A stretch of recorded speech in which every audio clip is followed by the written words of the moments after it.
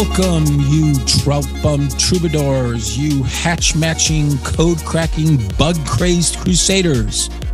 Of course, you dirty nymphing ninjas. But today, this podcast is especially for you slinging meat, savage, streamer, sequacious addicts that love the chase and the kill of the big streamer addiction. And thus, we are another episode of another riveting episode of Hollowed Waters Podcast.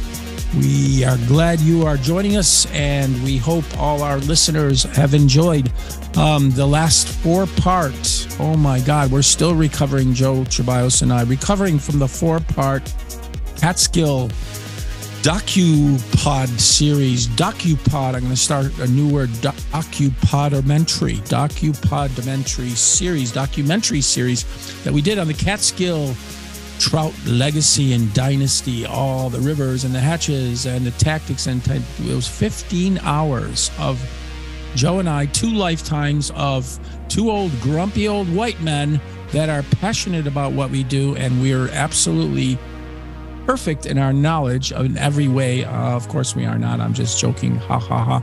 But yeah, we gave you guys a lot.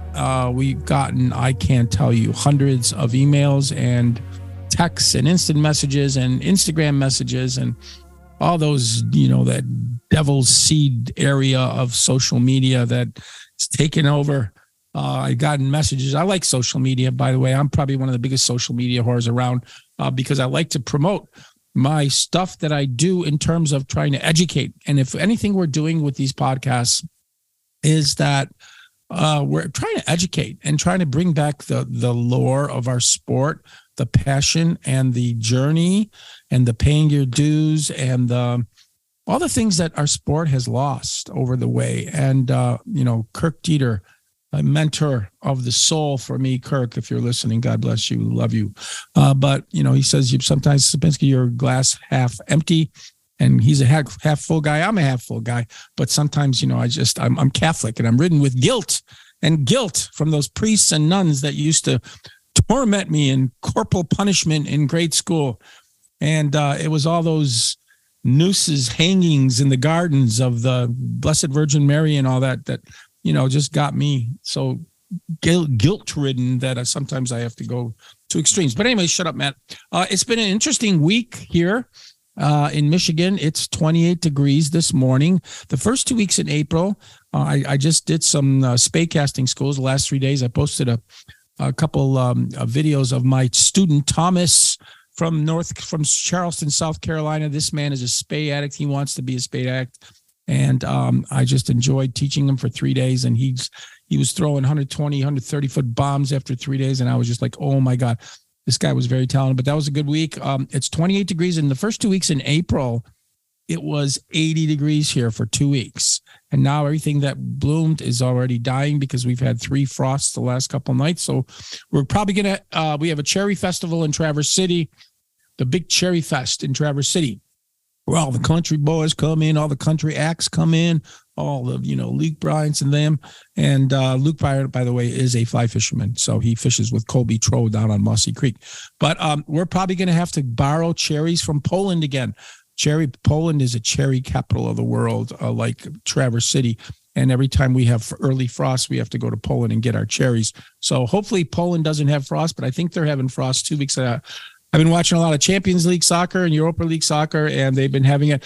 But our week here has just been cold, and we still got a few steelhead in the river, but not many. But I can't wait for the trout to start looking up and taking bugs.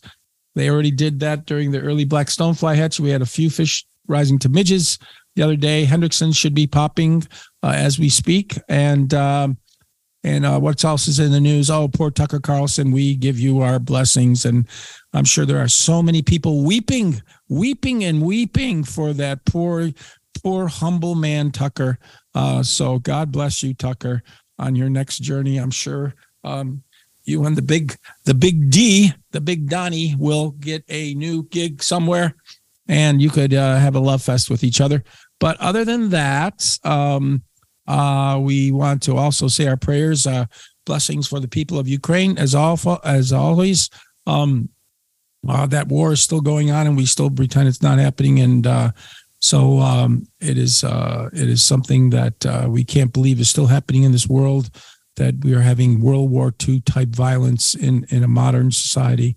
But anyways, players in wrestling, for people that are going through hardships in their life, through suffering, through pain, through illnesses that can't be on the trout stream or the steelhead or salmon stream river, we wish you our best. We say prayers for you. And we are still flying in our drone. And today we have a really cool cat that's going to be part of our drone. This man is a very unique gentleman that has a very storied background, and he's going to be part of our EIB broadcasting network, high above the galaxy, looking at new trout and salmon and Atlantic salmon and steelhead rivers to explore. And right now we're going to be talking about the meat kill, the game. The meat kill sport, the streamer game has gone to new extremes. It is now an addiction, a passion, a cult. I'd say more of a cult, where you get people that just want to throw streamers and big meat and chickens and roadkill and whatever you want to call it.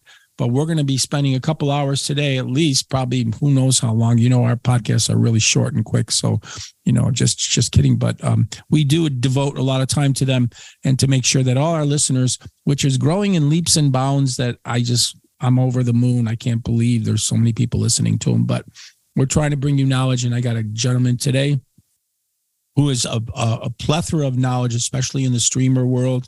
He's an author.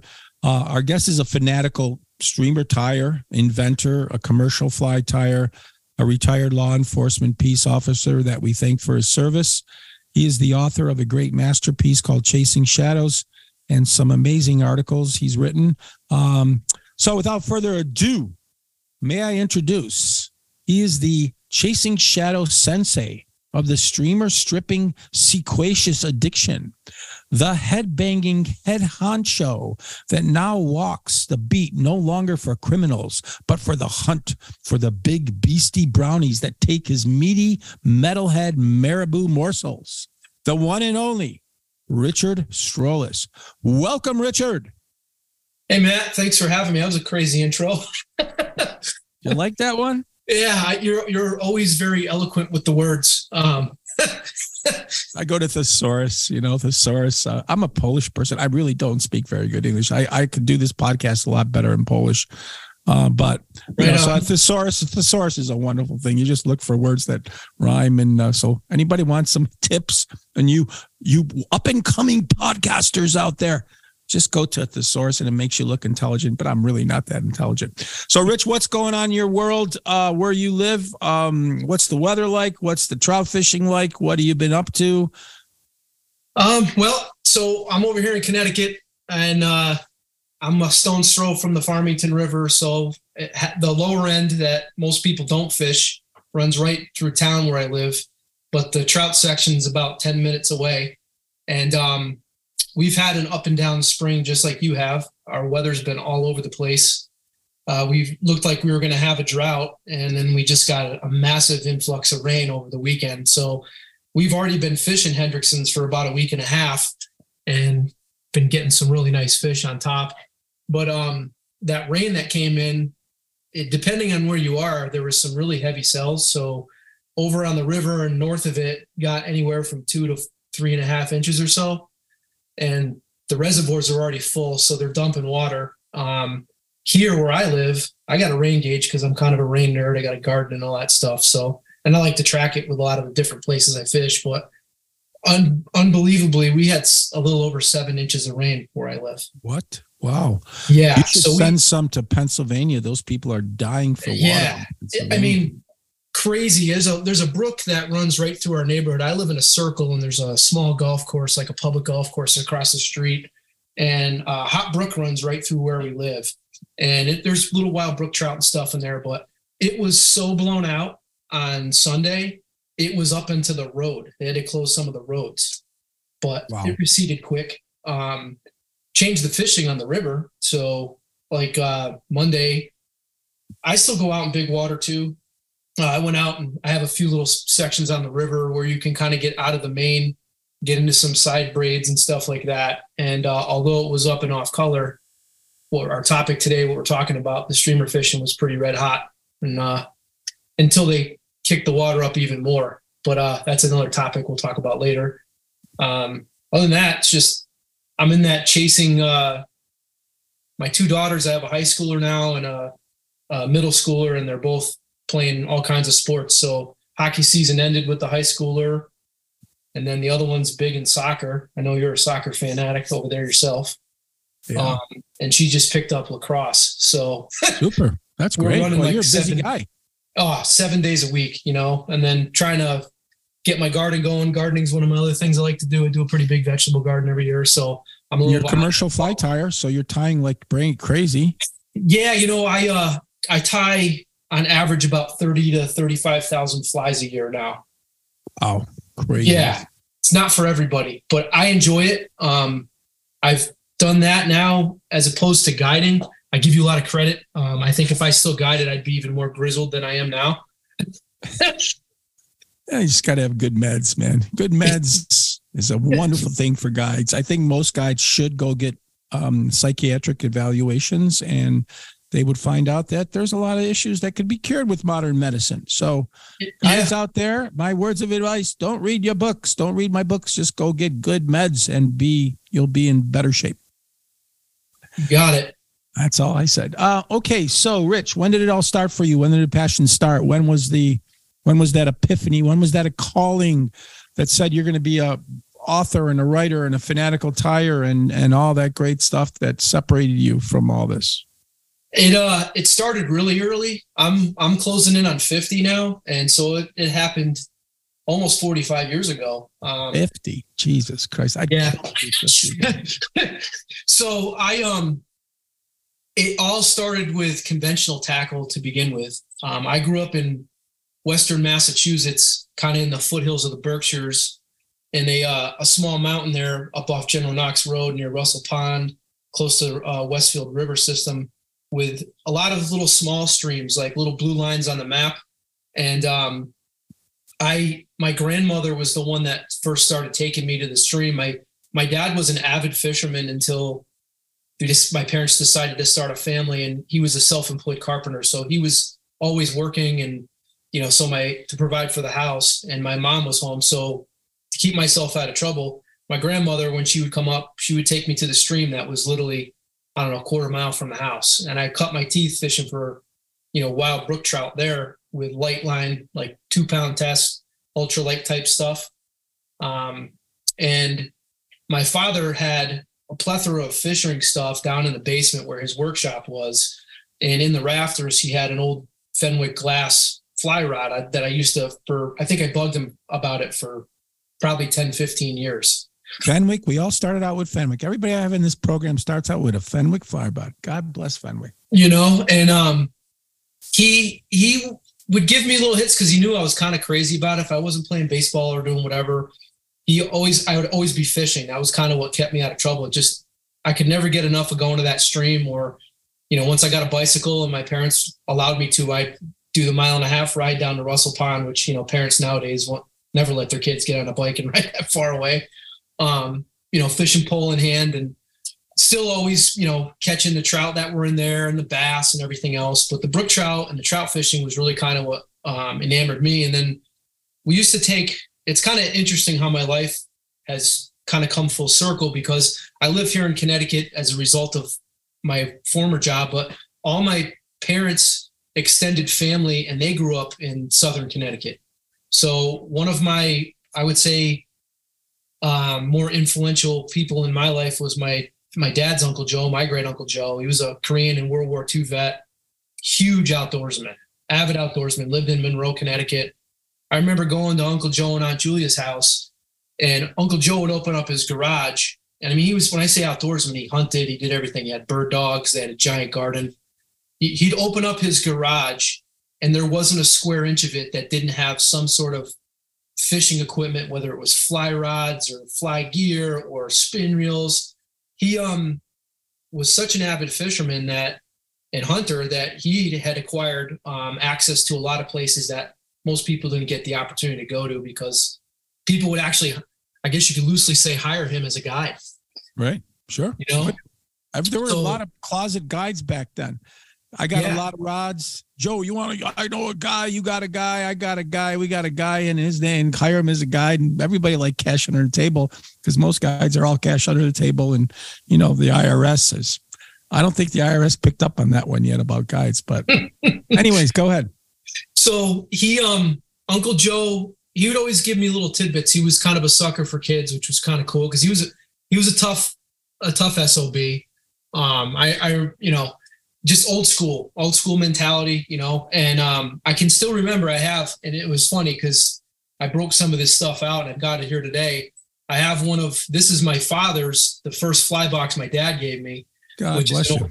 An old pairing, and it's littered with, wet flies and bucktails and things of that nature. And, a couple busted up old muddlers. And then one of the other old boxes that Uncle Joe gave me, and this was probably one of the first ones because my very first fly caught fish was on a muddler minnow. Yeah. Not a dry fly. Not Okay. a dry fly, which is crazy because I threw dry flies like crazy, getting refusals, missing fish. And then lo and behold, I fish a muddler and, I catch my first trout on it. I think at the tender age of like 10. So, and the rest was history. But I can remember, we're going to get into this later, but this one fly right here, which is nothing more than, and the hook is half rusted out. It's an old bucktail. It's red and white, and it's got a black head. And if you can kind of see that little pink optic eye, I can still remember the story of my dad talking about optics, and we'll kick into a book later about that. Those flies were kind of like, I think, the beginning of what molded me down this whole path of, fishing these style of flies exclusively. It's really pigeonholed me into what I do. Everybody thinks of my name and it's synonymous with streamers, which is great. I love it. I'm very passionate about it, but there's so much more to trout fishing, and I do a whole bunch more, but I know we're focused on this topic today. So that's kind of how that went. And then, cool. Just any chance I could, it really got nuts when I was able to drive, because then I didn't have to rely on my mom. Same with me. Mom would drop you off and come and pick you up. And one of my friends pooped his pants one time when dropped us off, and I took a friend and he pooped his pants in the car. And my wife's like, that kid's never coming back, man. But anyways, that was a true story. We were out fishing a little trout stream, and my mother picked us up, and she's like, who's that bad boy in the back? He pooped his pants. I says, hey, Mom, I can't vouch for the guy. Anyways, go ahead.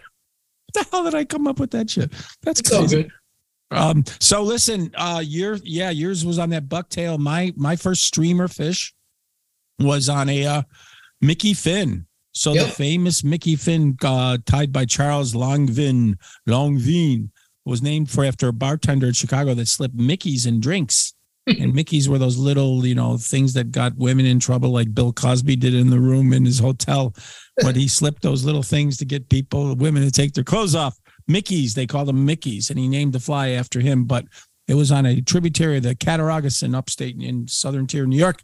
And I caught a steelhead. I hooked a steelhead a couple of weeks before on a Mickey Finn. That's the only streamer I really had, was a Mickey Finn. And I had a whole box of them. And I bought them from a tackle guy that was selling minnows, and somebody brought him Mickey Fins, and he didn't know what the hell to do. He gave them to me. He said, hey, kid, you want these goddamn things? I don't know what the hell to do with them. So I came back again to try to find this steelhead on a Mickey Fin, and I was swinging it by that gravel area where I found those steelhead. And lo and behold, a nice big brown trout came out of nowhere and crushed the Mickey Fin. So, talking big brown trout was like 14 inches, man. For me, that was big at that time. That was huge. Yep. So that was my first experience. So let's talk about the streamer. Let's start off with the streamer. We're going to talk about evolution. We're going to get into that.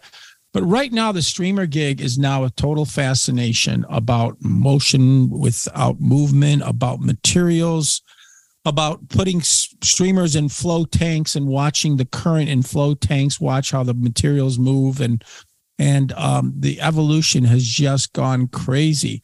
And one thing I like about streamer, and I remember in the 80s when I was in England fishing the Test and the Itch, and I went into the Orvis shop in Stockbridge, and I looked at the Orvis catalog, and they had a section of dry flies, wet flies, and nymphs, and then they had lures. And lures were streamers, and they called them lures, and that was a lure in England. And But I think I'm fascinated by the kill and the take acceptance. And people always ask me, what's your favorite type of fishing? And I say, I love dry fly fishing because I watch the fish come to take the fly, and I have to present it properly. And if they make the right decision, and I match the hatch, and all the shit that we talked about in the Catskill Dynasty that we went in depth about, rise forms and everything. I'm fascinated by that. I'm fascinated by the wet fly swing when a fish has to move to take a soft tackle or my wiggle nymphs, my Isonychia wiggle nymphs or things of that nature. They have to move to take it. And I'm fascinated by the streamer bite because the fish has to make a concerted effort to go and attack it. And space swinging I'm fascinated with because the fish has got to move to take it. Euro nymphing, I'm not that fascinated because it's almost like stuffing. Sorry, Euro guys, it's great stuff, and I do it occasionally, but I'm not a big nymphing guy. And I do like one form of nymphing is Sawyer nymphing, the induced take, the rising of the fly before it comes to the fish. So the fish has to move up to take an emerging, ascending insect in that Sawyer's induced take and Lycian ring lift. So yeah, I mean, it's what turns your buttons, but I think the streamer game is the ultimate sport, and it's all about sport. And you know, I think it comes down to that. And, you know, the evolution of the streamer, they're sick. You know, everybody's like, look at this, dude. Look at this. Look at how sick this thing. Look at how swimming. Look at it. And they put them in their flow tanks and they throw them on Instagram and plus. And, you know, the movement that triggers the prey. We're fascinated about how our meat swims. Why are we taking, you know, we're trying to all imitate Rapalas, man. That's our goal. How the Game Changer is a jointed Rapala. That Chocolate's Game Changer is a beautiful fly. It's an amazing that our fly swims so much better. We've come a long way from the deer hair bucktail era. How's your take on that whole thing, Rich? Yeah, I think it's really evolved a lot. And I think, you know, there's obvious people who've contributed to that. You mentioned one of them. You know, we obviously all defer to like Kelly with a lot of the stuff he's done. But I think the idea of movement, and I also think what changed, because if you look at a lot of these bucktails and these old flies that we fished, I mean, you know, a big streamer back in the day was only an inch or two long. And now the average fly that I'm fishing is right here for trout. So you're talking 4 inches to 1. So it's almost a 4-to-1 size ratio, you know, and that's not all the time, but a majority of the time, you know, and it's a mentality. But I think there's so many other things that have gone on now too. We recognize that now you can put movement into things by articulating them. And listen, articulating flies has been around for quite a long time. I know you're familiar with that. I know Kelly even mentions, he's like, I'm not the guy that came up with articulating flies. He goes, they've been doing this. I mean, you can go back into Carrie Stevens' time. They were using trailer hooks for trolling flies and tandems and things of that nature. You talk about wiggle nymphs and things of that nature. That's all just something that we've kind of adapted.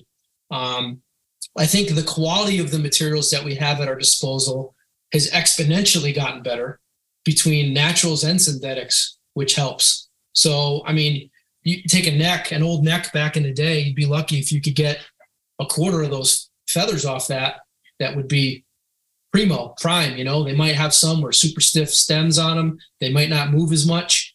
They might have lots of damage to it. Now, the way they're engineering these feathers, you can have an entire saddle or a cape that pretty much the entire thing is usable. So, right. And the lengths, you know, you look at, if you start getting into anything other than trout fishing, because streamer stuff transgresses just trout. It's one of those angles of fishing that goes into every aspect. Saltwater, freshwater.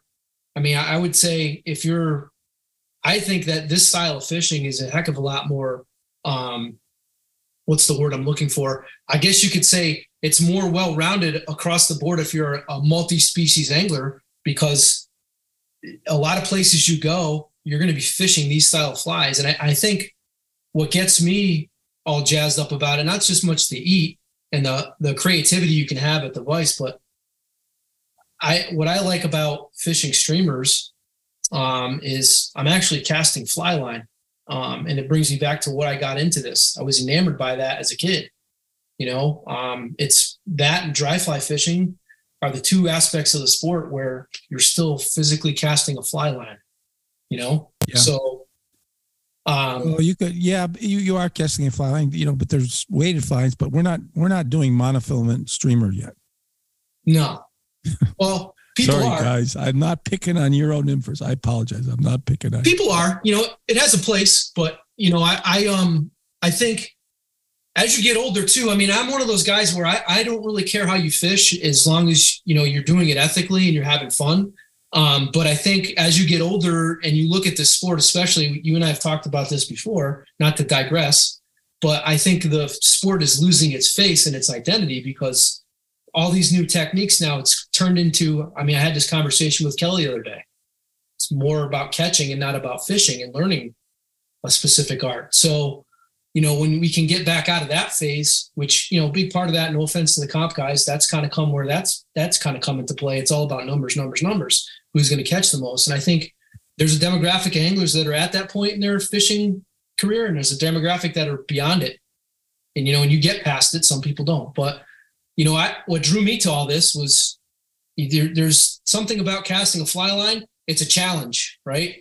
And then you have it, same thing with fish and dries. There's a multitude of challenges that come into play when you're trying to present a dry fly to a rising fish. And it's the same kind of aspect with streamer fishing, So it's the take and the kill. So the sporting adventure is the take and the kill. So the fish has to make a conscious effort. You are a sporting gentleman. You are offering them something. He has to make the decision. The fish has to make a decision to take your fly. And therein lies the sport. Therein lies the chase. And it's called the sporting gentleman and lady. That's my take on the whole thing. But anyways, let's, deer hair, bucktail, marabou feathers, still relevant, schloppen, saddle hackles, ostrich hurl. And now we're getting into synthetics. Greg Senio wrote a book, Fusion Fly Tying, and Greg's mainly, does Greg's a good friend of mine. I wrote a foreword for that book. Mm-hmm. The materials he came up with hairline are just amazing. A lot of those materials. And Greg, does a lot with the streamer and the Atlantic salmon gig, but the intruder game for steelhead alley. And those flies catch Atlantic salmon, landlocked Atlantics catch big browns from me. And, if you take all that together, what's going on today, and then what you did, with your combination of materials and your metal heads, your sculpin heads, and, it's so far advanced from the early beginnings. And let's go back to those early beginnings to tie. To me, a lot of those early beginnings started with Preston Jennings. Jennings was like the New York master of trying to get into color and vibrant colors. His Iris and his Lord Iris streamers were loaded with Jock Scott colors, and they were, more along the lines of like salmon featherwing tradition imitations. And his streamers were meant to catch trout, but more so aimed towards that Atlantic salmon school. And then, to me, and I want you to talk about this a little bit, is what, to me, what really defined the school of streamer fishing and sort of laid out the design was the Herb Welsh, the Carrie Stevens, the Black Ghost, the Gray Ghost, the Age of Tinsel Bodies, Tales of Yellow and Orange, Hackle Fibers and Golden Pheasant and Red Goose Shoulders and Saddle Hackles and Peacock Curl and Alcock's 2018, 2011 hooks and Jungle Cock. That sort of laid out the design in a way for streamers. What do you think, Rich? 100%. A lot of that has come not too far from where I grew up. I spent a lot of time in Maine. I'm a kind of a historian, kind of buff like you when it comes to fishing. I probably have four bookcases of fishing books alone. And a lot from that whole Rangeley area, because it's real dear to me, because I was always fascinated with those style of streamers growing up as a kid, because those were kind of the bigger ones. Any of the bigger platform streamers you find would typically be on some of those longer 6 to 10x hooks that were originated from the Rangeley area. I think what's changed with that, but I think to answer your question, I think even that was well over 100 years ago now. They understood the importance of, texture and color and different types of colors to represent whatever kind of quarry they were trying to chase or bait fish they might have loosely been trying to imitate, because they recognized even back then that, not everything is a solid color scheme. I know you recently had had a podcast with Al Cauchy about spectrumized dubbing and all that stuff, and how it, revolutionized emergers and dry flies. It's kind of the same thing with streamers, I think, but I think it's taken, now we recognize it on a grander scale, and we have more things at our disposal, back to the hooks. I mean, most streamers were tied on those longer hooks with shorter gaps. And, Kelly's talked about this. We all have, those longer streamers on bigger fish provided a problem, when you hook a big fish on a streamer or a hook that's got an extensively long shank on it, there's a probability that that's going to bend out, right? So now, if you look at a lot of the designs we have, and he influenced a lot of it, and all the people that were working with him on that at that time, the shorter shank hooks, which that comes back from the saltwater. I mean, there's a lot of the saltwater realm. A lot of the saltwater stuff has kind of helped the freshwater streamer side of things, and vice versa. And we've borrowed a lot from, you talked about the Rapala earlier. I mean, it's a deadly action on a lure, and a lot of people have tried to replicate that through flies. So, you take, I mean, a lot of the flies that I tie for people and fish myself, I say this, I've said this in my book myself, solid colored patterns work. They have a time and a place, but I think you're better served by having things with multi-colors, multi-textures, have some dimension to them. And I think where things have changed in the last 100 years in streamer design, more so in the last 40 years, is now we have the ability to make patterns that have more depth, right? They're more dimensional. Because if you really take and you look at some of those old featherwing flies, with the exception of the muddler, which has a bigger spun head on it, most of them are very flat. If you look at them, they have very, very little size to them. So, Gary Borger talked about this before, the acoustic footprint with streamers, and with brown trout, they're like a lot of your predators, they feel vibrations and whatnot.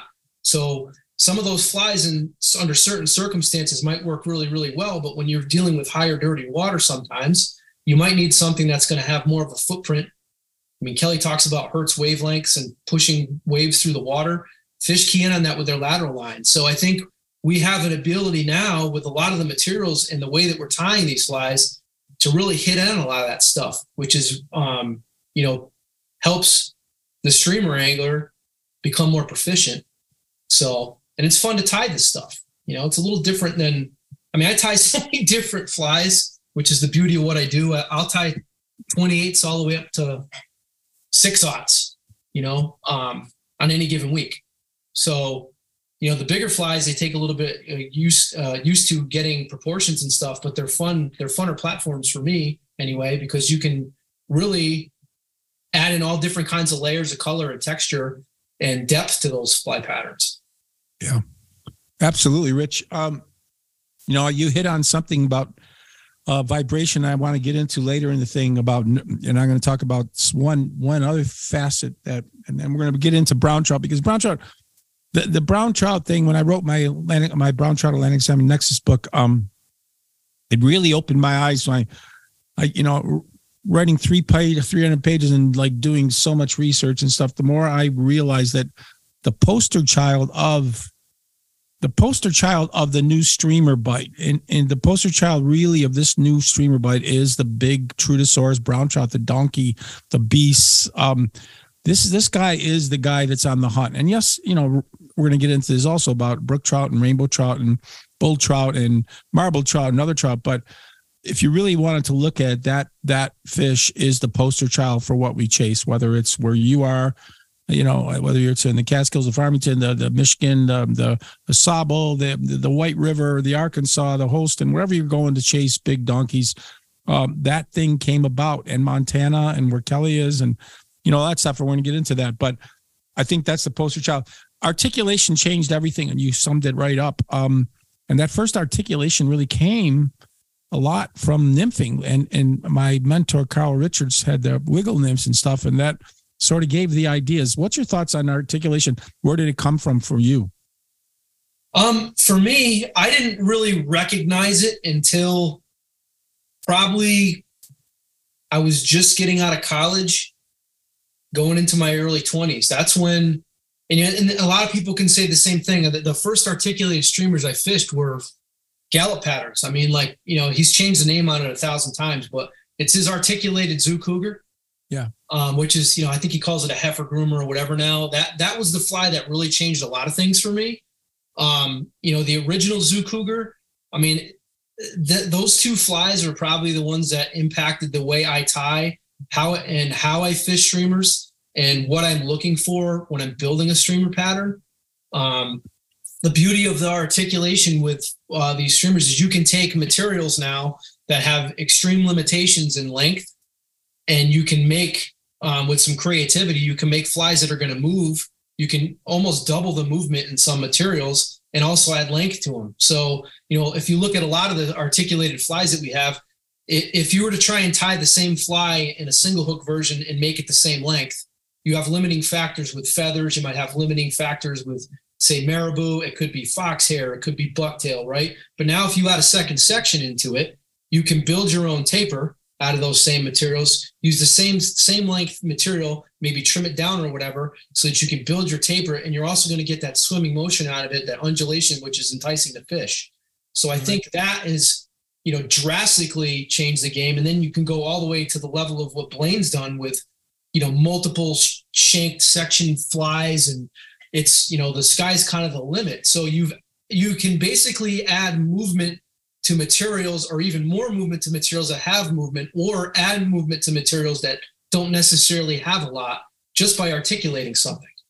Yeah, exactly. And it's interesting. A lot of this stuff came from Michigan, and Kelly was a disciple of what we had with Carl Richards, and Ernie Schwiebert was a Michigan guy, and Hemingway was a Michigan guy, and it's not all Pennsylvania and New York, guys, just letting you know. Michigan was a place. You come to Michigan a lot. We'll talk about that. But our rivers started this whole thing. And, the mother minnow was the big epiphany, was the Bible of this whole game. It started that whole the sculpin craze.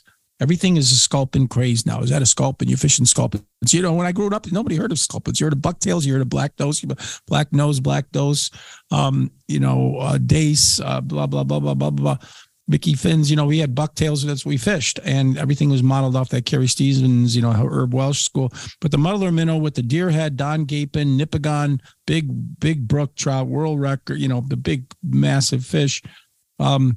It was a turning point, because it started a new craze of the V-shape formation of what we're trying to do now, with whether it's your metalheads, whether it's this, what Kelly did with Zuku, what everybody started to do was that head. But what I think really took that to a new level was Ed Shank's sculpins. And Ed Shank was that first guy, and he was a mentor of mine.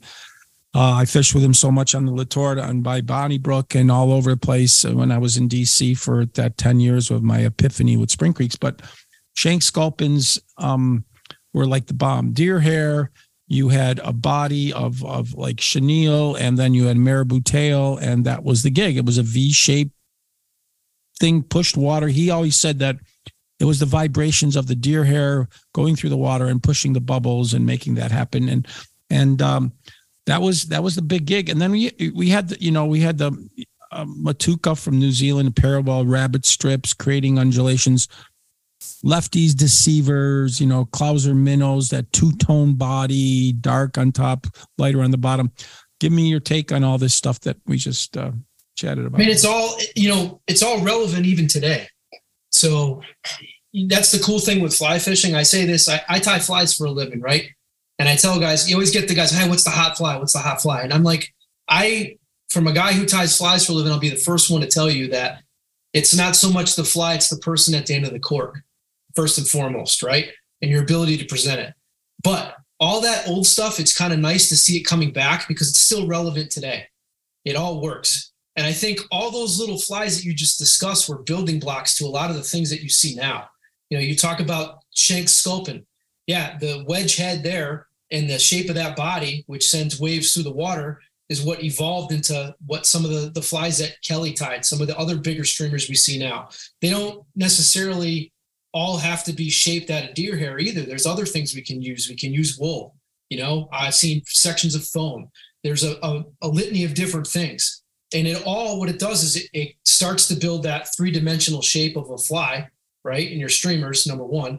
And then the other thing with the colors. So you go back to, if you look at the Clouser minnow is probably one of the first representations that we know today of a jig style streamer, so you have some weight on there, it inverts, it can ride hook up. It's, I'm of the mindset, and I prescribe more to, although some of the flies that I tie loosely might represent some sort of forage or food base, I'm more of the mindset, I'm looking for a specific action out of the fly that I'm tying and then what I'm trying to utilize. So the Clouser is one perfect example. You talk about the sculpins that I tie. It's the same thing, just on a bigger scale. You have that vertical up and down action. It's not so much that flies fish directly on the bottom, because a lot of times it gets eaten midway through the water column or on the drop. But when you retrieve it, it's moving up and down through the water column on top of sending out some of those shock weights because of the broader profile. Back to that, the Deceiver and the Clouser, two-tone colors. I mean, I will spend the time on a lot of the flies that I tie for myself by blending and mixing different colors, whether it's through underbody things, it could be flashes, it could be synthetics, even with deer hair. A lot of the deer hair flies that I tie, I mean, I love double deceivers. I tie them a lot smaller than most guys do for around here. That's 4-inch size is what I fish the most. If you were really to take a look at that, Matt, that's not just brown over orange. There's 6 different colors of bucktail in there. Oh, yeah. It's all blended by hand. You take your 3 colors for the top and you pull them out and you blend them in a hand, mix them up, pull them apart, go through there. So I think, we're taking what Lefty and Bob Clouser did on the most basic level with their, hey, dark on top, light on the bottom. And now we're having the ability, guys are getting creative. They're doing different things. You can add different feathers in there. There's 2 sets of feathers, which gives you a different variegated color look to it. I don't necessarily 100% believe that the fish are fully into that. It pleases us as well. I think you're going to have a little more confidence fishing something that, catches your eye as well too, which is a whole other topic we can get into. But, it's all those things that we just talked about drastically influenced where we are today, and I also think there was a time, 10, 15 years ago, because this streamer stuff got really big, like late 90s, 2000s, when that Kelly's book and Bob's book came out. That's where it really opened my eyes to a lot of stuff. That was a total evolution epiphany right there. 100%. I mean, I think out of all, and I think there's a ton of great books that have come out, but for this particular topic, that book changed so much. Yeah. I know it did for me. And the way we look at things. And I also see there was a progression. So a steady progression to see how big we could go with flies for trout, right? And, you always hear that adage. It drives me nuts when I hear it, go big or go home. And I although the streamers I fish are bigger on average even today to what most average trout anglers feel comfortable throwing, I have a very, I wouldn't say it's specific, but there's definitely a window of my size windows of what I fish on a regular basis under most conditions. And there's definitely some that I see people that are tying and fishing that are way outside that range. Right. And I think that whole go big or go home thing is in the trout world per se, unless you're on a specific watershed, there's a few watersheds where you can get away with it. I think the average size is you got to really kind of scale that back. But that all comes to, if we get into fishing tactics and stuff of like kind of knowing your water, devising a plan. And if something's not working, you change it. Right. Amen. Amen, brother. You're right on. I remember I got my first scalp. And so when I was fishing these limestone spring creeks, I wrote a big article.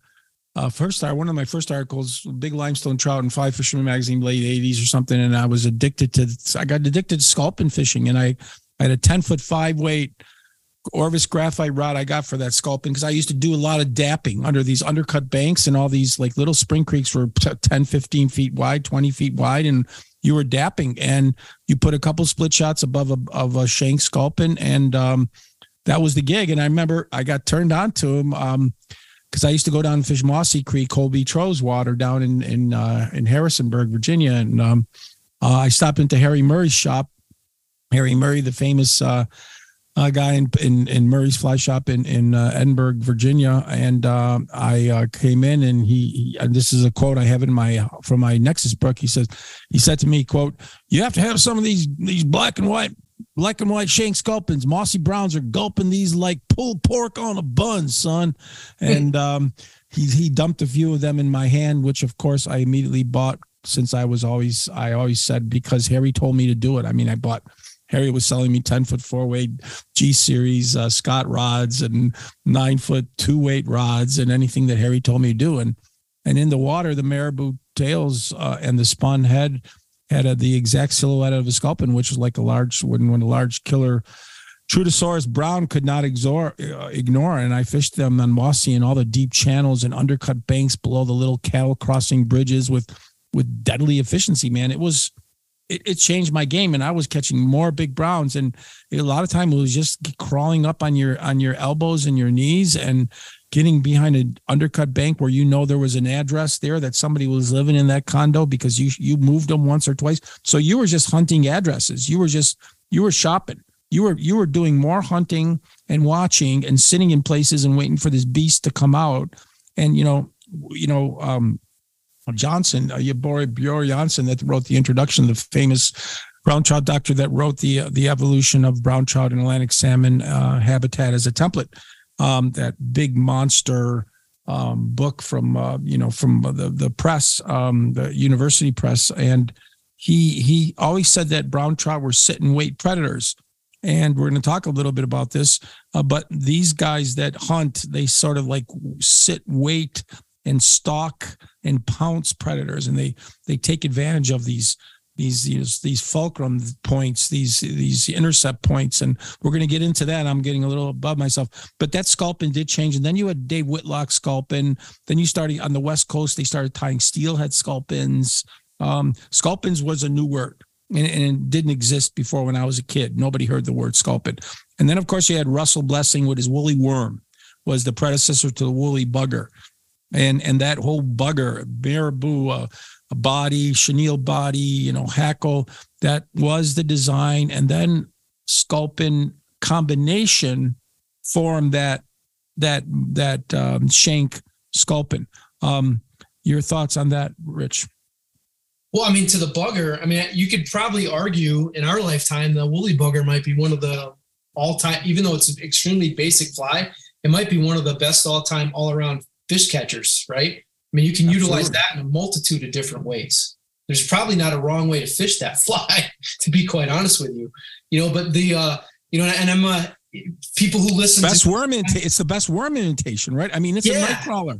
Brown bugger. A bugger could be a damselfly, it could be a crane fly larva, it could be a leech, who knows, right? It could be taken as a lot of things. I think, not to, guys get on me because I get ranty sometimes with stuff, but I rant on certain words, just kind of strike a nerve with me. And I hear this a lot in the tying world with platforms, right? Where, we use this platform, whatever. We love the rant. Hollowed Waters is about the rant. We are two old white dudes. You're over 50, so you are now in the old white dude category. So the woolly bugger platform, if you were to look at it, is extrapolated and used in a lot of different designs. I mean, some of Kelly's patterns, like the dungeon, the butt monkey, the bodies are very similar. It's a very similar streamline approach. The headbanger I tie, if you were to break it down in essence, it's more or less a few additions to a woolly bugger style platform. So it works. We've added on. I think that's kind of one of the things that's happened with tying too, is we're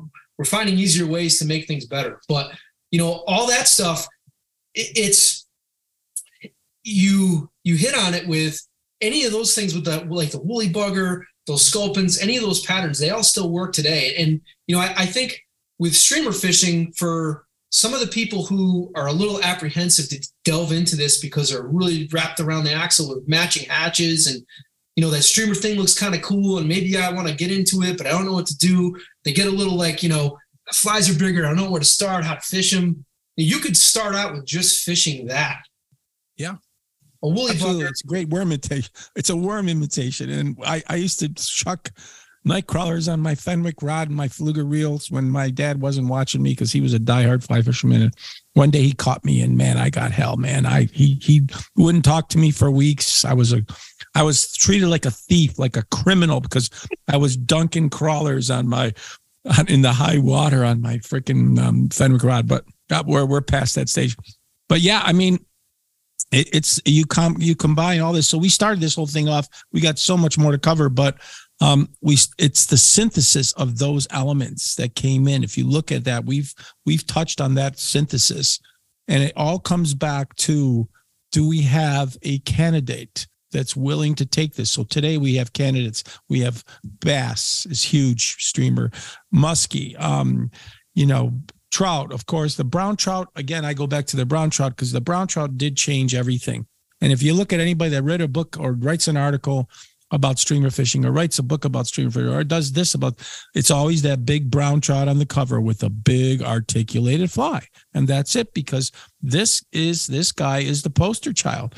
And in my Nexus book, the fish that is the king of kill, it's the king of kill, because it is the most deceptive little bastard that ever swam waters, because it could go from size 28 midges to sipping trichos to eating big hexagenias and green drakes, and then taking something in his mouth that's the size of your piano and try to ingest it. And how many times we've caught brown trout with tails of other fish sticking out. I caught a big brown, we call him fat bastard, on the Muskegon that had about a 10-inch bluegill stuck in his throat, and the scales were stuck so far down his throat, and the tail was sticking out, that we performed a esophagotomy out of this fish, and we took the pliers and pinched the top of the scales down of the fins and got the fish out of there, and we kissed it, and it swam away, and it actually survived. So that fish owes us. What's funny, and not to cut you off, but you brought something to my attention that I completely missed. I slipped my mind, but it reminded me of it.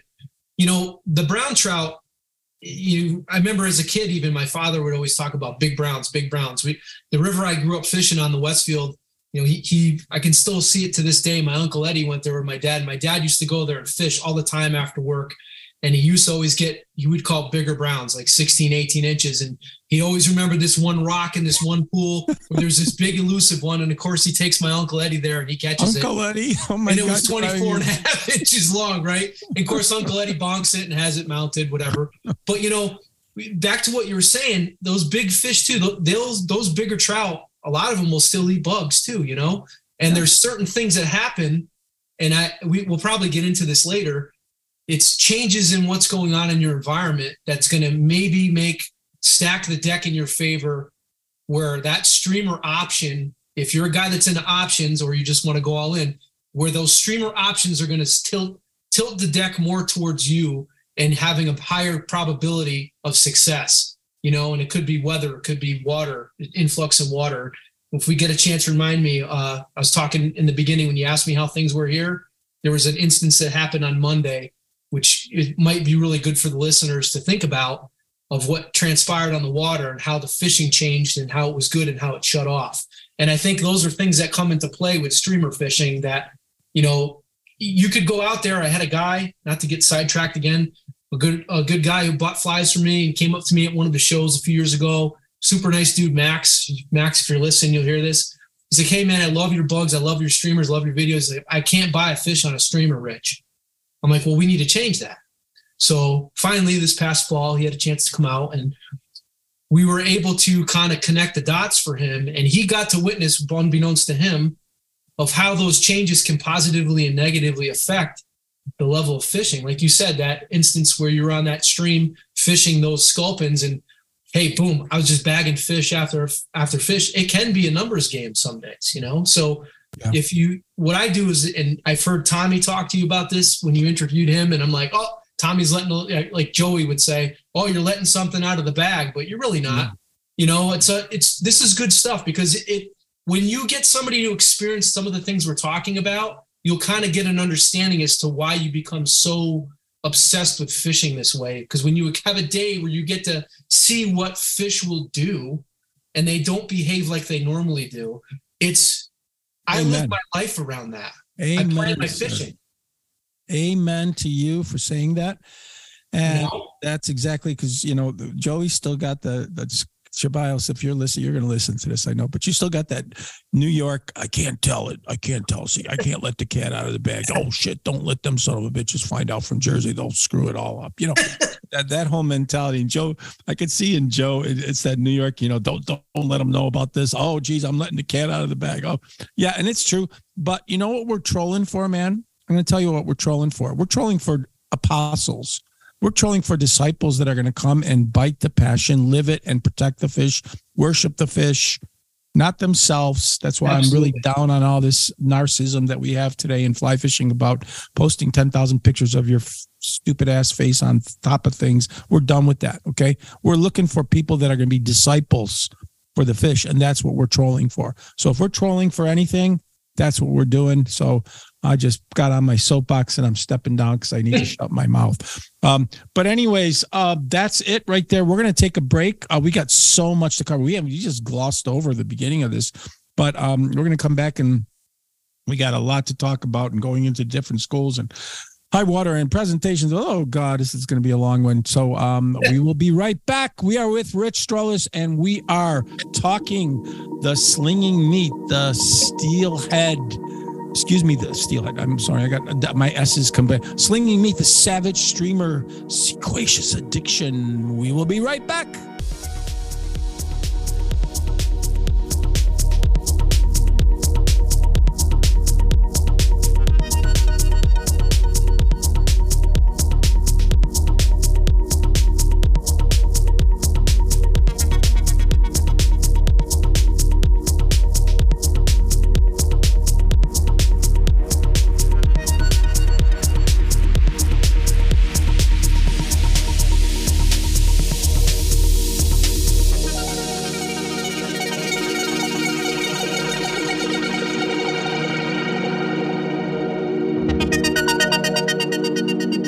Hello, listeners. This is Caleb, editor and producer of the Hallowed Waters Journal podcast.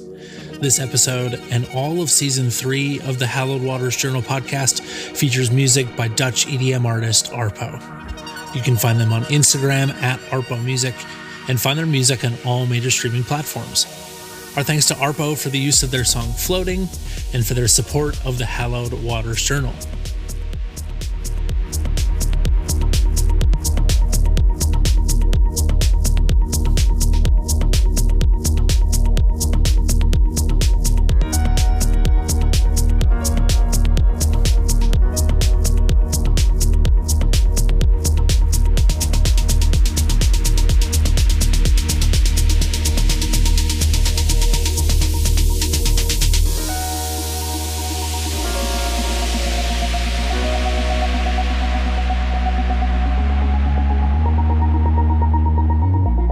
Hello, listeners. As publisher of Hallowed Waters Journal, I'm really proud to bring you this magazine that we've put together, and we've been going really strong for the last year. Our accolade-winning and amazing in-depth issues full of sumptuous photography, fly patterns, and extensive tactical information can be purchased individually now in our archive series for you to read and reread over and over. We treat each topic and article as a mini Bible on the subject that you will explore with your passion and journey for trout, salmon, and steelhead fly fishing. And we'll hopefully rethink your relationship with these fish and make you fly addicted for life. No other magazine has the content and depth as Hallowed Waters Journal. Find out what you've been missing and come to hallowedwaters.com today and subscribe.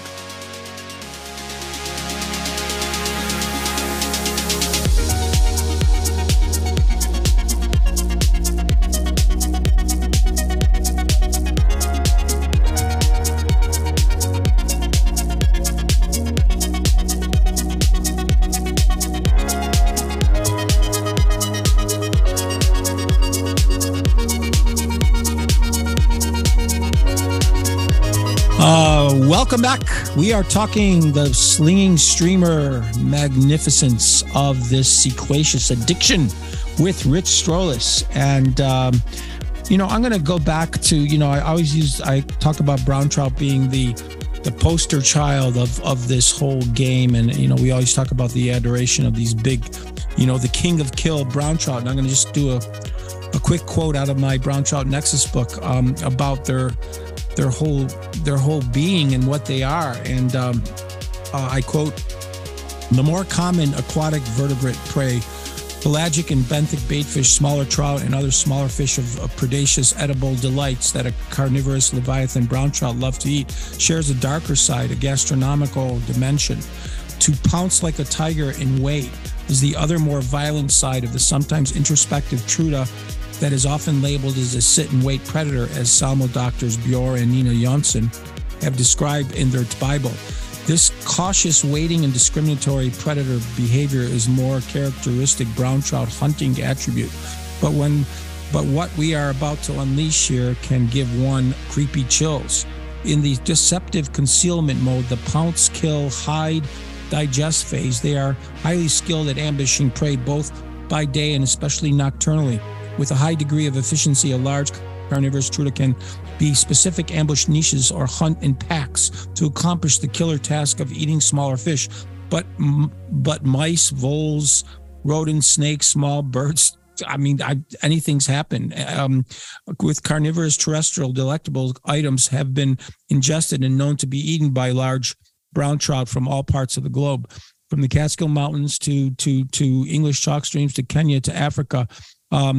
They have a savage and thirsty fashion, and the old trout bum saying a brown trout will eat anything that doesn't eat it can now be more appropriately delivered in this chapter. So basically what I'm getting to is that this king of the kill has decided the way we tie our flies, and now we're mousing, now we're doing all kinds of stuff, and we're leeching, and we're doing things of that nature, which is showing the way to the way they respond to these things. But I always say that the brown trout is the king, but what about chars? What about brook trout? What about bull trout? What about marble trout? What's your experience with them? I know brook trout are big eaters of flesh, and you always think of brook trout and you always think of a white type of minnow or a white pattern. What's your experience with those other species, Rich? Well, I've spent a lot of time as a kid fishing in smaller brook trout streams. And then as I got older, I spent a great deal of time up in the Rangeley section of Maine, and with an emphasis on the Magalloway and the Rapid Rivers and the Androscoggin. The Rapid River more so for bigger brook trout than the other two. And they're very similar in nature to brown trout. They might take up different lies per se, but they are excellent fish to chase on streamers, in my opinion. A lot of the times I used to go up into Maine every April for a while there. I have a close friend of the family. God, he's getting up there now, but he owns 2 cabins on Lake Umbagog, very, very close to the estuary of the Rapid by Cedar Stump. I think he's about maybe, 3/4 to a mile downstream, right at the precipice of the lake.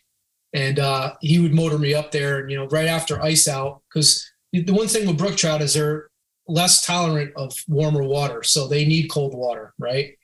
So early season, those fish would be in every place you'd expect them to be.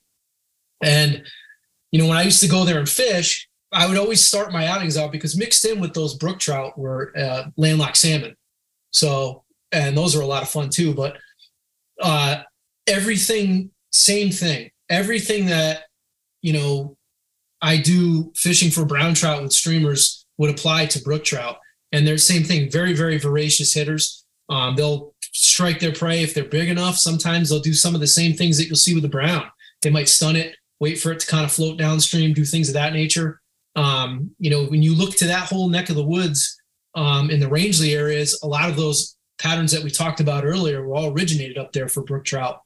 All the Kerry Stevens patterns, Welch's pattern, the black ghost, the gray ghost, any of that other stuff, the smelt patterns. So, it all kind of extrapolates with that. Bull trout, for example. Bull trout are same thing. They get very, very big, and they become a lot of times very much predaceous feeders primarily.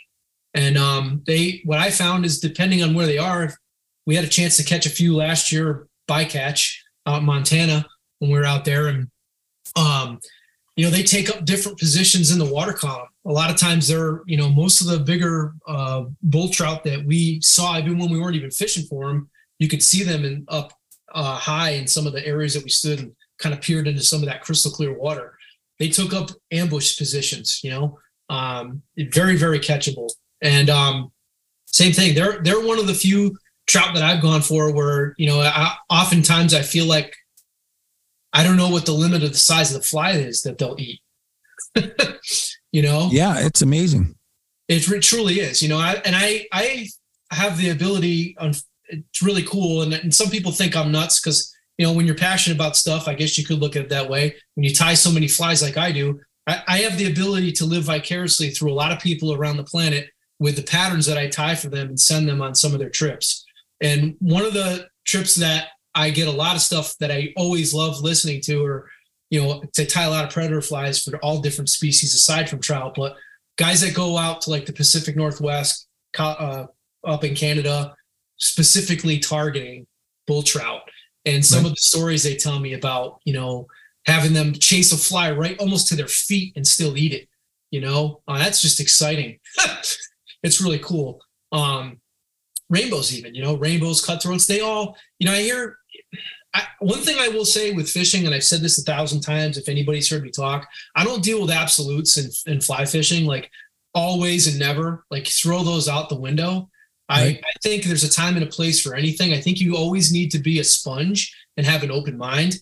The only absolutes with fishing, in my opinion, are two things. Trout need water and they need to eat. Right. Amen. And they need to spawn. Eat that spawn, too. So 3. Right? Yeah.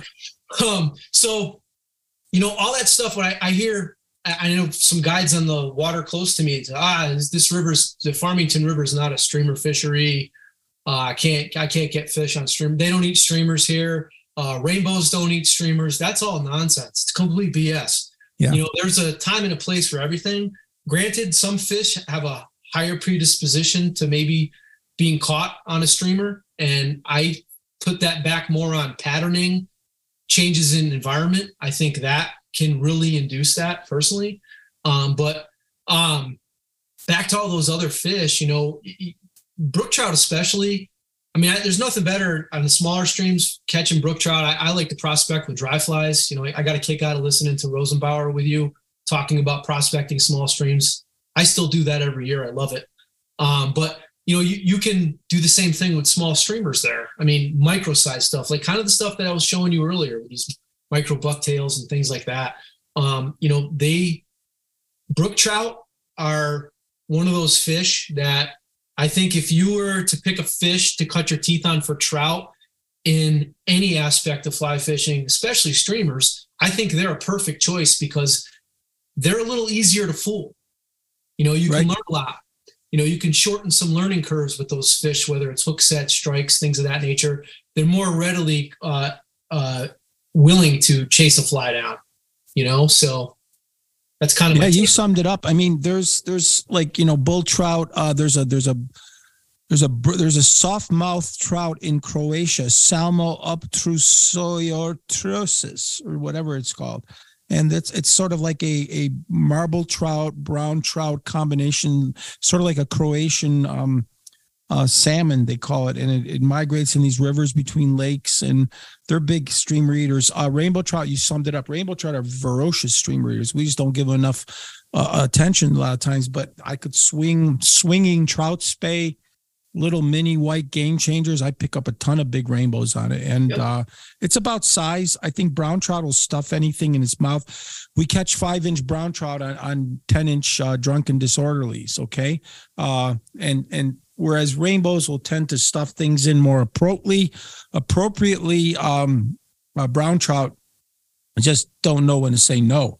And it just it's endemic to that species of just kill and eat. But anyways, landlocked Atlantic salmon, perfect example. That's where that whole Welsh and Carrie Stevens school came. They're perfect bait fish eaters.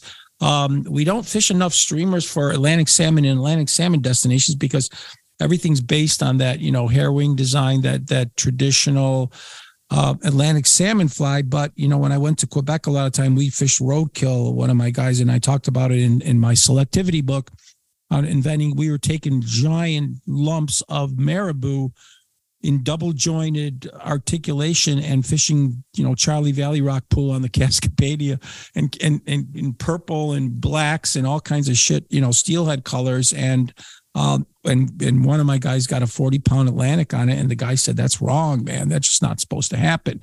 If it ain't a blue charm, then you shouldn't be fishing the damn thing." And so it's about thinking outside the box. But landlocks, we're going to take a question now, and then we're going to get into the Genesis and Bible of the groundbreaking of the modern steelhead, the Kelly Gallup school. But let's take a question now from Kaylee from Cheyenne, Wyoming. She says, "Hey guys, love the podcast. I am new to streamer fishing, having a tough time casting really big articulated streamers on sinking tip lines. Any advice?"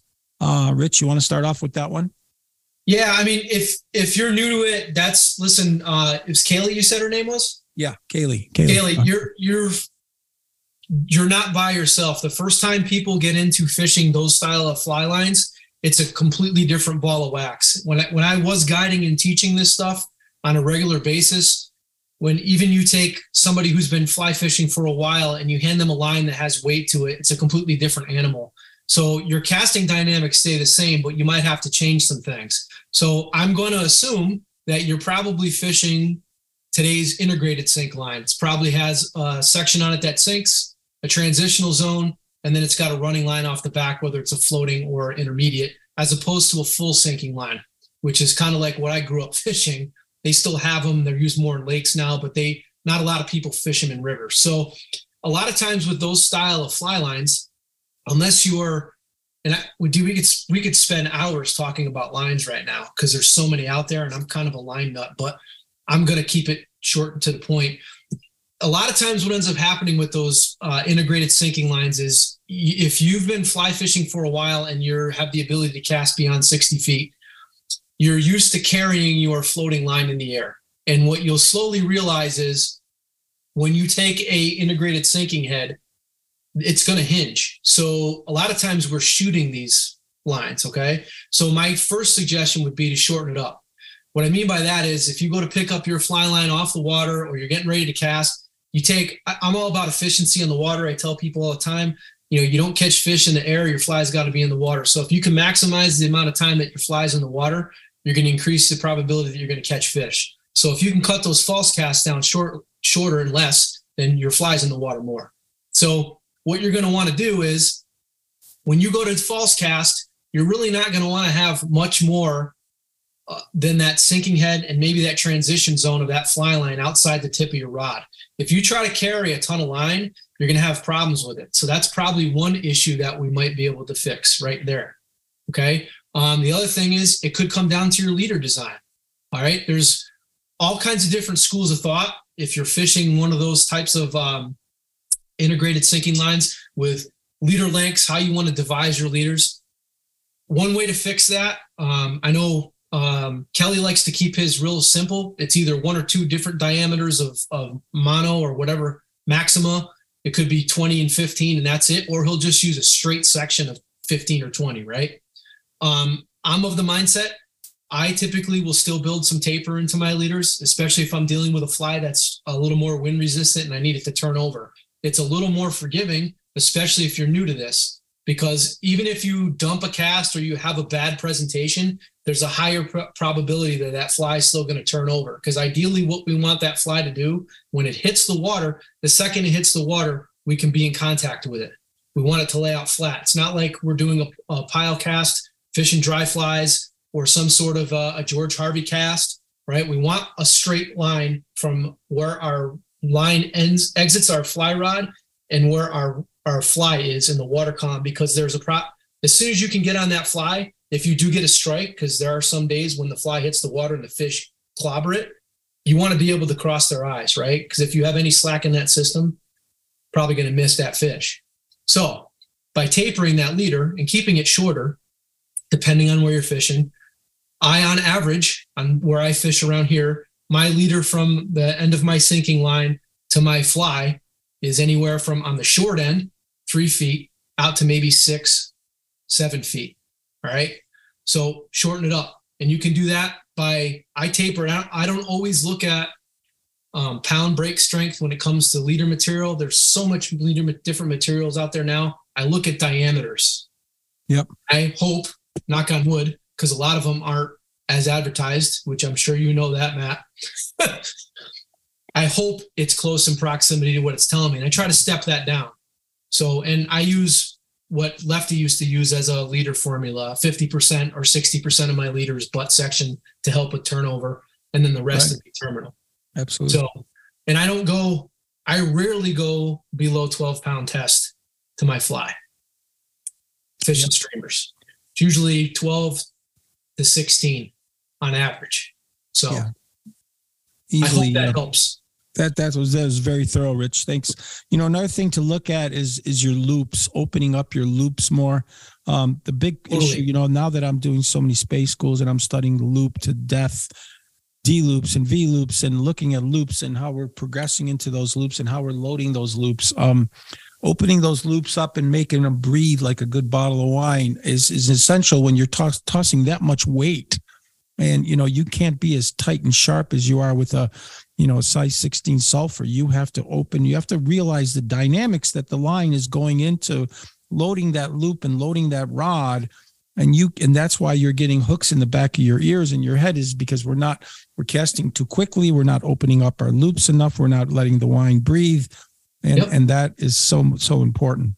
You can also too, before I forget, I think for me, like a lot of fishing in the salt kind of helped with a lot of my casting in regards to presenting streamers in the freshwater. But what other thing you can look at too is, to add on what Matt's saying with opening your loops, which is huge, is looking at your rod angles and your positions too. So a lot of times, there's a lot of different schools of thought and they're all good. You have to basically figure out what works for you, because what might work for you may not work for somebody else. Everybody's body mechanics are different, flexibility, all this stuff, not to go down that avenue. But when I cast, especially if I know I'm fishing a fly that might be a little bit more wind resistant or problematic casting, I have a tendency to cant my arm out a little bit more to my side so I can keep that line and that path of my line in my cast away from my body. Exactly. All right. It might not be, the most accurate way, if you want to get into precision casting, which we could go into that too, but, and I learned this from Joan Wolf, the best way, if you want to work on your accuracy, is put that rod right between your eyes, right? And just practice your casting this way. And you can really dial it in, because now you have both your depth perceptions right there, but with what we're talking about and how we're fishing, it might be a little problematic. So what I like to do, and I'm more of my arm's probably out at like 35 degrees off my body, but that's what works for me. Yeah. I'm a little bit bigger. I feel a lot more comfortable too. And also being able to deal with wind and anything else that comes into play by keeping that line off my side. So just change your angles a little bit and see how it works. And these are all things you can practice in your yard. You don't even need to absolutely. Those are Kaylee, you just got a book on casting streamers, but basically it's your plane of your rod. So you have to look at the planes. If you're looking at 12 o'clock, 1 o'clock, 11 o'clock, 2 o'clock, going into a more sidearm plane allows those loops to open up so you don't get whacked in the back of the head and you don't take it in the ear and in the neck or whatever. So all that stuff, and it's just practice, getting out there and practice doing what feels comfortable for you. But the bigger the fly, the harder the challenge. And start off with smaller streamers, casting smaller streamers, get a feel for how your rod's loading up with your line setup. Every line setup and rod is a differential point in loading. And so get comfortable with what you got and start smaller and then progressively work your way up. And you will make your hand movement coordination with your rod as you adjust to bigger flies. So don't start off with a big fly and expect to do miracles, because everybody still has struggles with big flies, and especially in windy conditions and all kinds of stuff. So we're going to talk a little bit more about that later, but right now I think we have to get into the Kelly Gallup School. That was the groundbreaking ground zero genesis of what we're discussing today. It's a Michigan school. It started in Traverse City at the Troutsman. Russ Madden was part of it. Jack Ford, Kestner, the guys that Rich, that you fish with. Yep. Modern Streamers for Trophy Trout was one of those books that came along with dramatic impact that changed the whole thought process of how the sport of meat slinging art form is conducted. Kelly, and of course Bob Lindsman. And Bob was a perfect writer, the perfect eloquent literary man to make that book sort of flow. And their perfect big fly genius fusion and love for big browns gelled perfectly in their different and unique talents that made the book a groundbreaking opus. I used to see Kelly guide on the PM when I was writing my first book, the Pierre Marquette River Journal. And, his dad was a guide. He was this, brash bodybuilding, good looking guy, charming personality, this sort of Brad Pitt, and river runs through it. He was the guy that always had the best cast, the best flies, the best this. And, look at what happened to you now, Kelly. You just went to shit, but other than that, you're okay. I'm just love you. But anyways, he brought this school. He was in that wet fly swinging school that was popular on PM Guides, the Seminole school. They were all about, fishing mayfly patterns and the hexagenia hatch and swinging flies. And he was inspired by the Houghton Lake Special. It's sort of a Silver Hilton style black and white fly. That was a special long-standing PM Pierre Marquette Legends and Trout Guides and Seminole. And, but Kelly was pushing the envelope and was watching bass fishing shows. And if you listen to the podcast that I did with Kelly, he really revealed that, the bass masters and those guys were all about the crankbaits and throwing deep crankbaits and, predatory aggression and vibration and hertz levels and things of that nature. So, it was that whole school that developed it. And then he, moved to Montana because he got sick and tired of the steelhead and salmon fly snagging game that we play here. And he started the whole game, and now to slide in his, Trophy Trout, Modern Streamers for Trophy Trout 1 was the Bible. His new book, the version number 2, takes it to the next level. It was, the Montana was the blossoming brown trout mecca, with the Madison and the Big Hole and the tailwaters. And so that was the perfect place. And he pushed the politically correct limits with bizarre names like sex dungeons and boogeymens and stack blondes and zoo cougars and butt monkeys and barely legal. And it just went on and on and on. And I know the story behind the sex dungeon, but if you listen to the podcast with Kelly that I did, he talks all about it. And that was the whole thing. And then the bigger and better in the fly size. And, initially we weren't fishing that big, but then a lot of that influence came from Mark Sadati, from the East Coast saltwater guys. And Mark was, he came up with that, his flies and, testing that, coming to Michigan and fishing the upper Manistee and, fishing, size 12-inch long, saltwater flies that Sadati was tying. And, that started changing it. And it was like, oh my God, I couldn't believe that fish took that fly.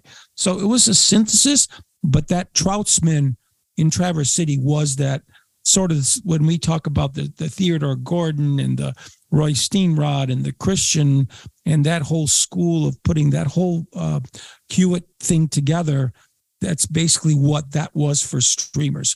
Where's your introduction to Kelly's book, and where were you, and how did you take it, and where you go from there, Rich? So I was turned on to that book by a guy who actually kind of took me under my wing when I first started guiding. And I've been rowing boats now for 20 years, but the guy who showed me basically was a crash course. I got hired as a guide 20 years ago by happenstance.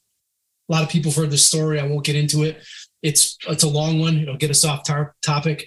But this guy, Steve Yost, and Steve was the guy, and I still keep in touch with Steve. He lives down in Georgia now by the Chattahoochee. I don't get to really fish with him anymore, which stinks. If he hears this, hopefully this spring when he comes up, we'll finally get to do that again. But him and my friend Mike, that I fish with a lot, we we became pretty close. And Steve gave me a crash course in rowing a boat on the Housatonic, which, by the way, I fish more there than anywhere else around here in Connecticut, just so you guys know, because it's really caters to what I like to do.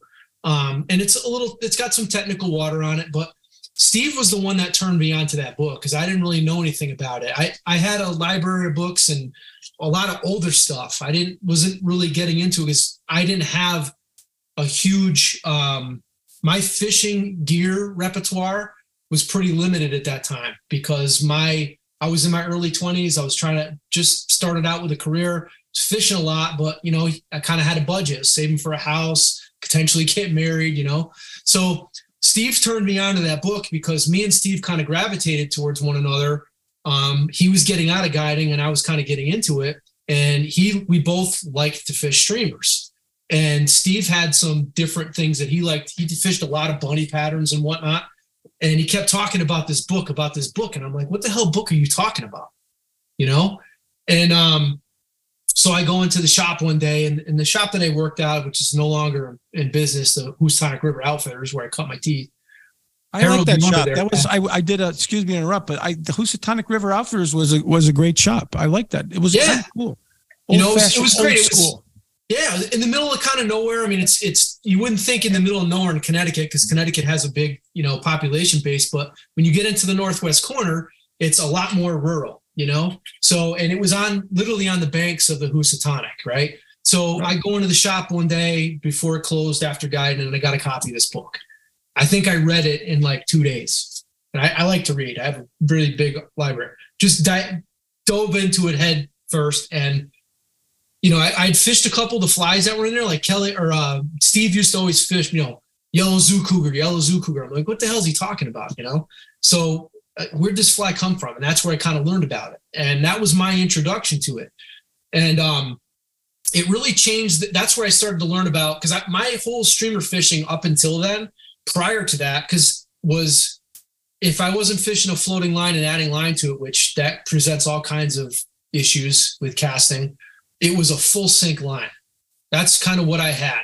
And if you remember how those old full sink lines were, Matt, they were kind of a pain in the ass to cast. Oh yeah, absolutely.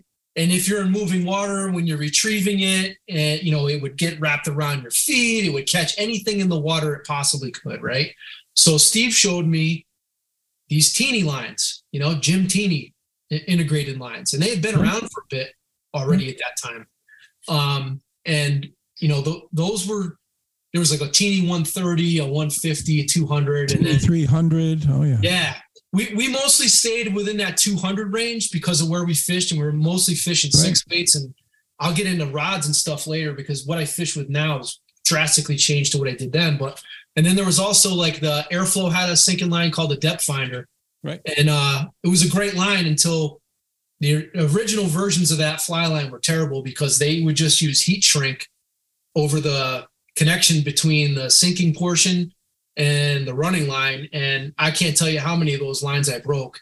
But so anyway, Steve kind of turned me into that, and that kind of changed how I fish things. And then, I was starting to see, and it got crazy. Like that's all I wanted to do when I wasn't fishing hatches. And I did a lot of nymphing then too, because like we won't get into the nymphing stuff, but nymphing was a big producer when you're on guide trips. Let's face it, it catches fish. So when I wasn't doing that, I was fishing streamers. But, Steve kind of turned me on to how to use these lines, these different types of flies. And at that time, big was like only like 3.5 inches. Now we're fishing stuff a little bigger, and the articulated stuff was just starting to really gain steam.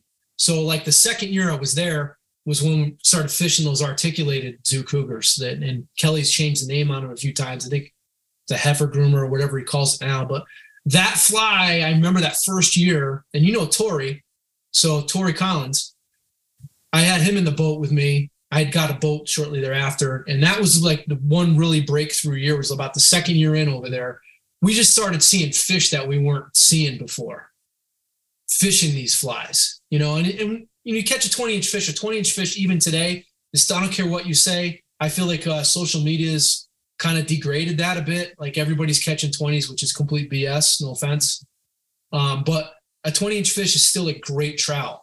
we were seeing fish north of that, hitting the midway section. And then even, I'll tell a story later with Tori. I had Tori in the boat one day where we saw a river monster, and I can still see that fish to this day. And that's kind of what it's been at. But I would say Steve was the one that turned me on to that. And then somewhere in between there, in that time frame, I'd never gone to any fly fishing shows as a spectator to see any stuff. Same guy, Tori, turned me on to going to one of those, went to a show with him. And it was one of the last shows that Kelly did with the fly fishing show. And I met him there and we talked about all this stuff. And, Johnny, who guides for him now, Johnny had fished the Housatonic because he went to school in Vermont, knew a lot about it. And we just had these conversations, and then it just went from there. Everything kind of just took off.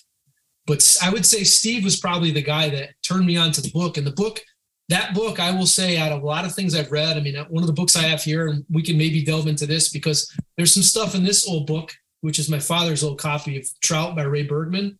All right. That I use not only as for my fly fishing journey, but even when I started fishing altogether. There's some things in there that Kelly really expounded upon in his book that I think a lot of people for years, he really put it on the map. And that's, in addition to the flies and how the flies changed, it really changed how everybody fishes these things. But there were some things in that book also that go way back. And I know Kelly's read that book too, but I think he really brought it to the forefront. And a lot of these new fly designs and things that he, Russ, all those guys, Jack came up with, it really changed the whole streamer game to where it is now. Oh yeah.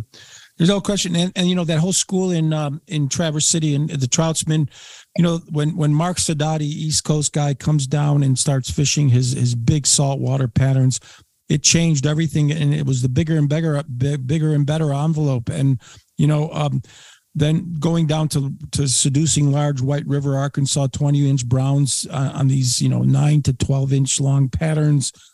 That was where we were using 3-4-inch patterns. In the meantime, he busted open a whole new school of streamer design that, even influenced, the guys up there like Russ Madden, John Kessner, and those guys were like, holy shit, we're hooking these big fish.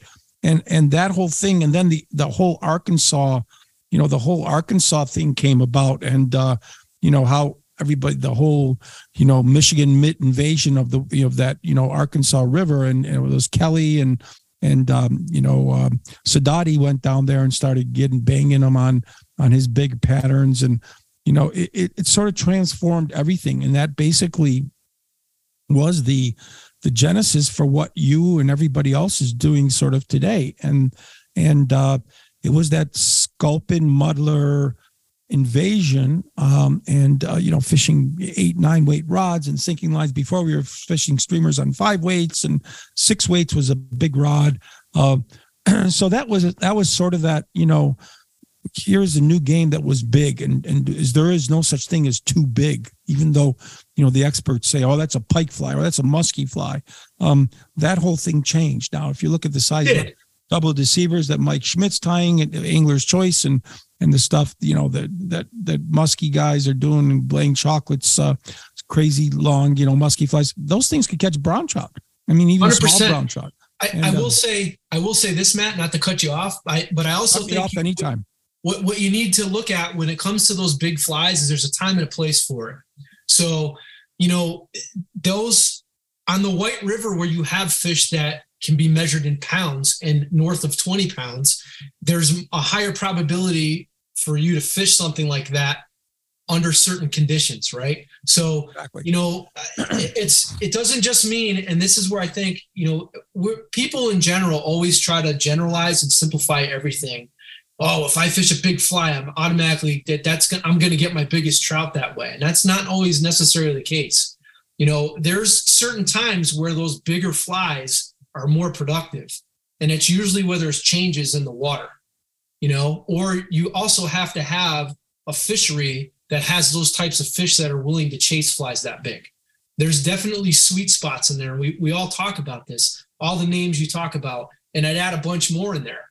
You've got Alex Lafkus from your neck of the woods. He's another big streamer guy. Sable guy. He's a white guy. Yep, exactly. Alex is one. I've been able to bump elbows with all these guys. Matt and Eric Krajewski, and Eric does more of the warm water stuff. But all those guys, those two brothers, same thing. They influx a lot of that. Big time guys. Good Polish boys too. Good. Yeah, Polish I love it. I'm part Polish myself, so I get it. Everybody's Polish. You got it. There's a lot of fishing heritage in the Polish lineage, so it is what it is. I think we're born that way, right? Dobre rybaki. Dobrze.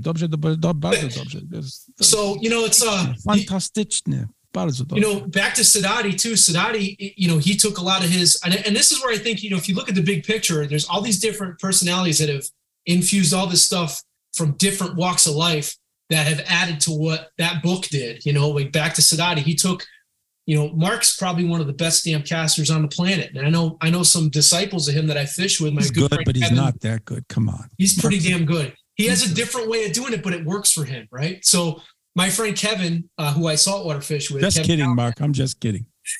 Kevin's a Mark Sadati disciple. The guy's a phenomenal caster. And I always bust on him because when he comes out to do a float with me every year to do dry flies, and he's throwing lasers at rising fish when we're on the Delaware. And I'm like, hey, you got to present it a little softer. We're not fishing for albacore out on the Sound, But, Mark brought that bigger fly and those synthetics and a lot of that other stuff into that whole realm. Slammer, his famous slammer, the slammer. Yeah.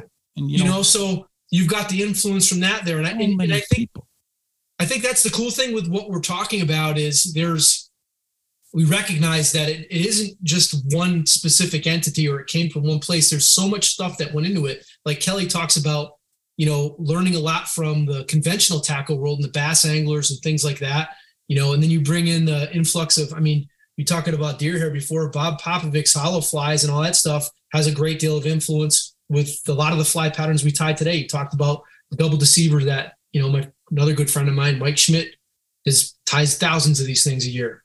So Mike Schmidt is a master. Mike, I'm a big fan and hope you're listening, Mike. But so what you're doing, Rich, you're just talking about the school of disciples that came out of there, which is just so massive. And they're not all on the front cover of Fly Fisherman magazine. Okay. Right. So, this expert shit and this celebrity stuff, this has got to stop because we have so many people out there that need to have to be part of this whole thing. And sometimes these people don't need the attention. They don't want to be, celebrities. They don't need to. And, talk about excellent casters. Look at John Kestner. That guy's one of the best casters that I've ever seen. And you might ask 10,000 fly fishermen, do you know John Kestner? So what this is basically people that have passion and soul and just march to the tune of their own drummer. And that's the people that I want to have on this podcast. That's the people that I'm looking to have. Rich Strolis types, these kind of people. And there you have the heart and soul and the passion. And without that, you're dead. You're just a facade. You're just an empty shell. And I think that's most important thing that we have to look at. Look at yourself. We'll look at what you want to do. Look at what you want to contribute and march to the tune of your drummer. And that's all the names that we're talking about here. So going back to this whole thing with let's talk about the strip jerk revolution. Okay. The strip jerk revolution was massive because up until then, for the most part, we were fishing streamers in a very strip cadence, boring, just strip the line cadence that is just strip, drip,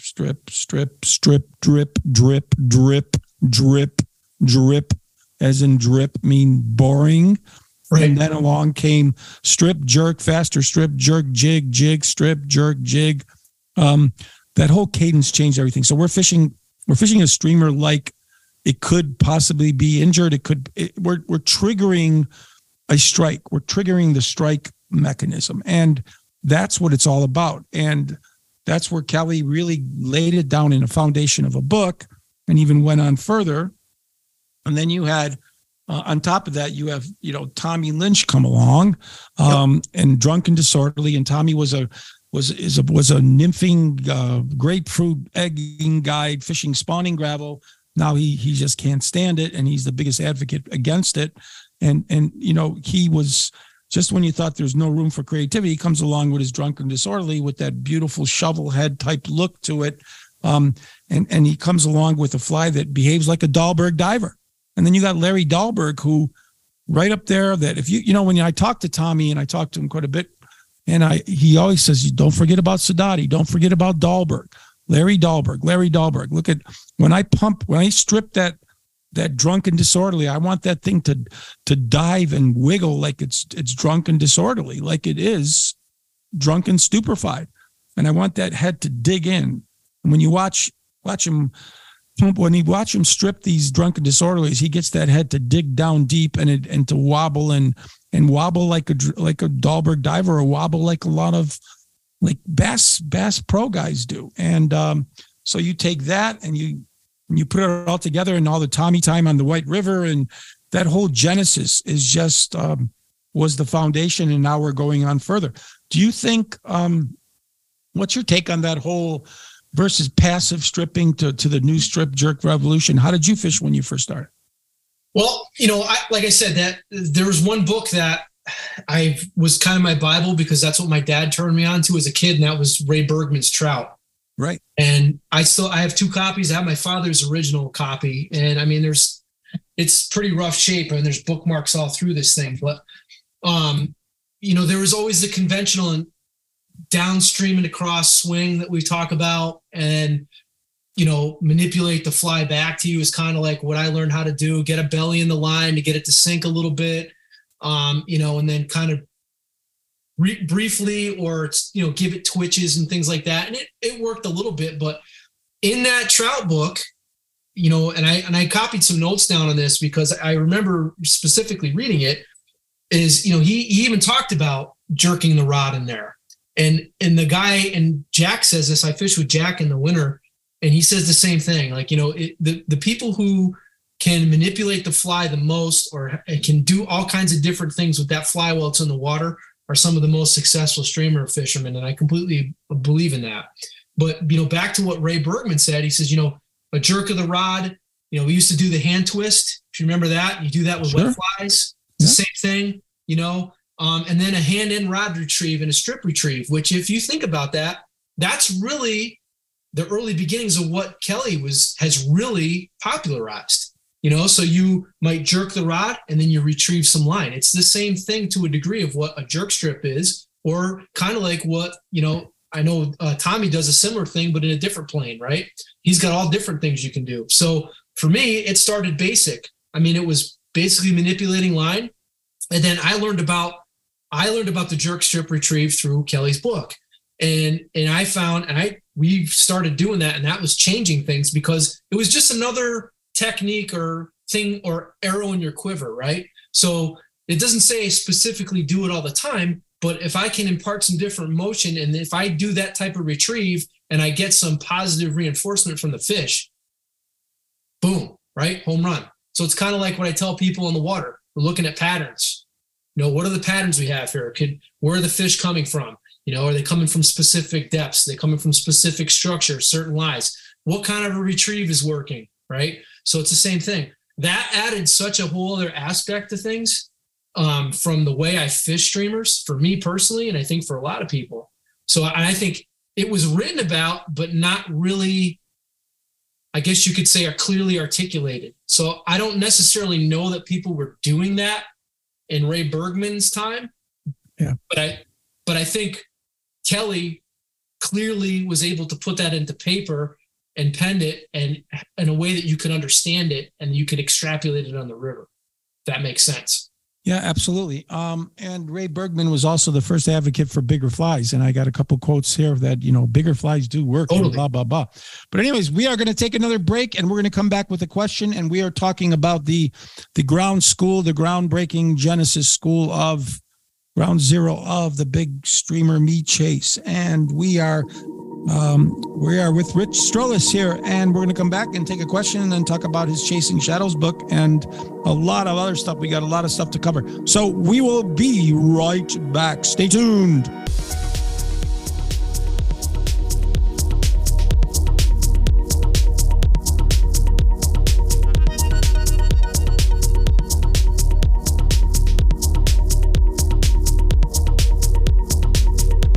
fin lines have been around since Cro-Magnon man and Neanderthal man, when they were living in caves and in the Alps in Europe, trying to find out how to catch the brown trout that were in the rivers and the Atlantic salmon that were running up the hollowed waters of Europe's rivers. And to do that correctly, you need the finest quality possible. And nothing more is entitled to that quality than Angler Sport Group and their incredible portfolio of Daiichi hooks. Daiichi hooks are at the pinnacle of the hook experience, from all their dry fly, nymph, wet fly hooks, specialty hooks. I am particularly fond of their specialty dry fly hooks in the very micro minutia sizes. White gaps that allow for the hooking, like some of my favorite hooks by Partridge back in the day with Vince Marinaro's midge hooks, but their designs today are absolutely incredible. Also, Varivas material is absolutely at the top. Their leader systems, their fluorocarbon, their colored leaders, which come in lime green and light blue and different colors, allow you to fool some of the most selective trout, some of the most selective salmon and steelhead in the world. Varivas is by far at the pinnacle. Suppleness, strength, diversity is all encompassed when you use Varivas and Daiichi hooks, all at Angler Sport Group from New York.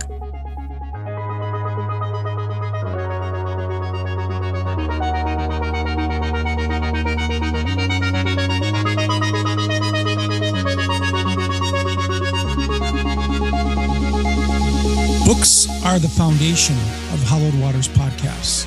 We talk about them in reverence, all the great literature that our sport, our art form, our passion of Hollowed Waters and the sport of fly fishing has given us, has its strong link to where all of this has come from.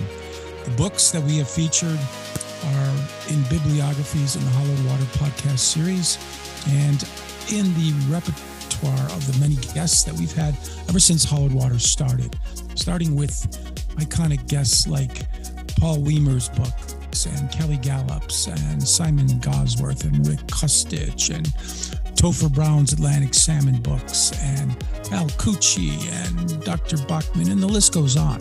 But basically, what I'm trying to say here in this advertisement is that we need to pay attention to all these great books, and the best way to do that is to go and sometimes dig into your Amazon or your local fly shops or your local bookstores, Barnes & Noble, and get a hold of them.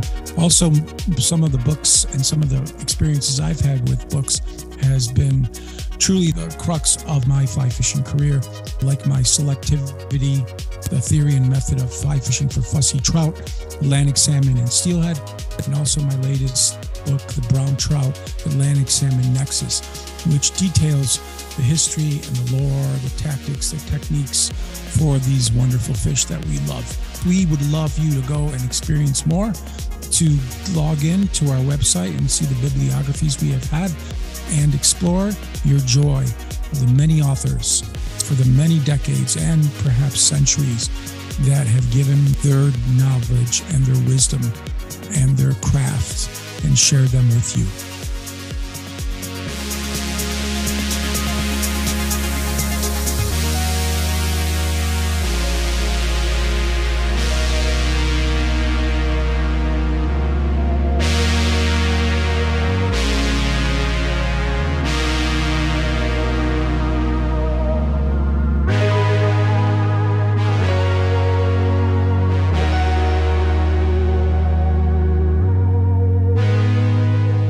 We are back, and we are talking the streamer revolution of slinging meat, and we're getting deep and enjoying this wonderful ride here with the Professore Rich Strolis. And it's so wonderful to have you, Rich, because your knowledge and depth is wonderful. And we're going to take a question here from Jason.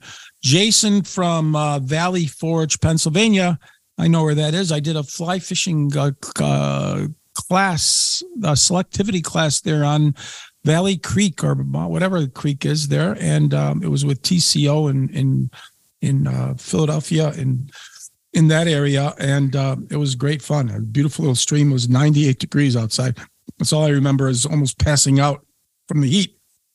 But anyways, Jason, this is your question. Lately, he says, I've been throwing larger sticks, switch rods, 11-foot 8 weights with long shovel head grains, heavy grains, wide 2-handed overhead casts. Have you guys tried that?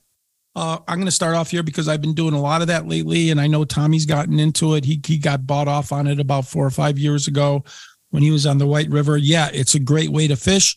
And what has allowed you to do that now is the lightness of the switch rods today. You take these super light Orvis Missions and these light NRX Loomis rods. They weigh like a 4-weight or a 3-weight. I mean, they're just so light. So you could now cast them. I just do overhead spay casts with them because you can't really load up a big streamer in a standard double spay or a snap tee or anything because it just doesn't work. The line is not, and the line and fly just doesn't work that way. But I overhead with big open loops. When you do these overhead spay casts, you could cast a brick if you want to, as long as you open those loops up like we were talking about earlier. And cast it, you could cast across, you could do 120-foot casts with these things with big streamers, but you got to slowly load it up, slowly open up that loop, slowly load that rod, and slowly propel forward. You can't be doing any speed in this whole thing or any muscle, but they do work well. And you could tuck that rod under your arm and strip it. You could do it the strip crawling method, the slow crawl or the fast crawl. You could do anything you could strip with one-handed with the switch rod. So what is the switch rod revolution has done in the terms of the weight of those rods? They're so light that you could now treat them as one-handed rods, which before you couldn't do because they were all very heavy. So yeah, it's a wonderful way to go. And you could use really long shovel head integrated leaders and lines with it, and it's a way to cover a big river, a lot of big river and a lot of water, and that's my experience. So you're on the right track. What about you, Rich? Yeah, I those are what I call like an X factor thing. When I used to do my streamer presentations and I got into gear, I would talk about switch rods and 2-handed rods a little bit at the end, and anybody who wanted to really delve into it after we were done, I would say, meet me after this is done and we'll talk some more about it. There's a huge amount of relevance with that with streamers, and you hit the nail on the head, Matt, when it comes to fishing some of those bigger flies.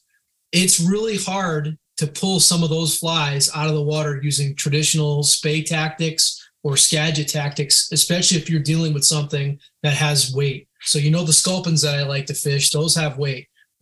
Once they anchor, good luck pulling that out. So that 2-handed overhand cast works really well with it. I will, however, do some Skagit touch and go type casts with the ones that I use with any of those neutrally buoyant flies that I have, because they're like weightless. So you can still do a lot of that traditional stuff with it. I like the compact stuff. I like the touch and go cast type stuff. For me, that works really well. I really enjoy fishing those. You hit the nail on the head on bigger water, but also too when the rivers are higher.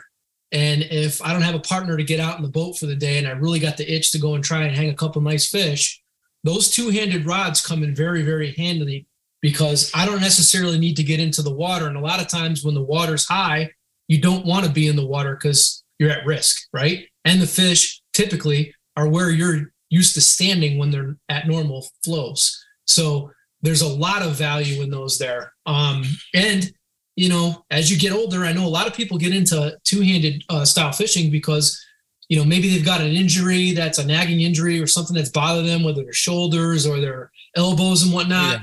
The 2-handed rods really still allow you to get out there and enjoy that time on the water. I have there's a guy here who I have a lot of respect for in my neck of the woods. He's one of those guys that flies under the radar, extremely knowledgeable. He's Jerry Johns. I know who that is. I bet you I know who that is. Jerry Johns? Yeah, one of them, but there's another guy too, an Italian guy. You know the Italian guy I'm talking to? Go ahead. Pantano? Yep. Phil? Yep. Another great guy. Phil does a lot. I mean, used to see him quite a bit on the river, but Jerry, he teaches people how he kind of took me under his wing a few times. I've used him to help me with some of my two-handed casts. And, aside from fish and streamers, you'd be really surprised on the versatility of those two-handed rods. I enjoy fishing, and he turned me on to this because a lot of people think, you're going to long line nymph with it, or you're going to fish wet flies, or you're going to swing small streamers. Let me tell you something. Some of those smaller trout spays are awesome for fishing dry flies on bigger water. There's no question. There's no question. So not to digress, but yeah, they're totally relevant. And there's a lot of cool things you can do with it. And I mean, now I heard your podcast with Deck the other day. He's awesome. I love that guy, Deck Hogan. Yeah, he's a monster. Love him, and when the two-handed and the switch rod stuff really started getting big, he was one of the guys that, he would readily answer your emails. He's just a great dude. And he talked a lot about how all this stuff's changed, and Jerry's seen it all because Jerry's old. He's older than all of us here, but he's, I remember him talking about the times when they were cutting tips and making heads and doing all that stuff. And now they've kind of taken the learning part out of it, but it's still fun to do that. I even have some myself. I delved into a lot of that, even with a single-handed rod, buying big spools at T7, T8, T9, T14, trying to make different heads, and then recognizing that the connection points going through the guides is kind of tough, but it's fun. I'd still like to do some of that stuff, but not to digress. But yeah, absolutely. So yeah, the thing about what happens when you get older, your rotator cuff and their whole arthritis in your shoulders start kicking in if you cast as much as we have. And what a switch rod allows you to do, what a spay rod do. I literally only fish single-handed rods when I'm dry fly fishing now. Everything else is with switch rods and full spay rods. I'm swinging soft tackles. I'm swinging Atlantic salmon and intruders for steelhead. I'm swinging everything. I'm even swinging wakers for steelhead. Swinging wakers and for October caddis for trout. Reason is because when you keep your elbows locked in and you work inside the box in the lever system, when you're working inside the box and when you work inside the lever system of a spay rod, you use no shoulder whatsoever. And if you have arthritis in your shoulders, if you have bone spurs, if you have rotator cuff problems, you eventually go to fishing nothing but a two-handed rod.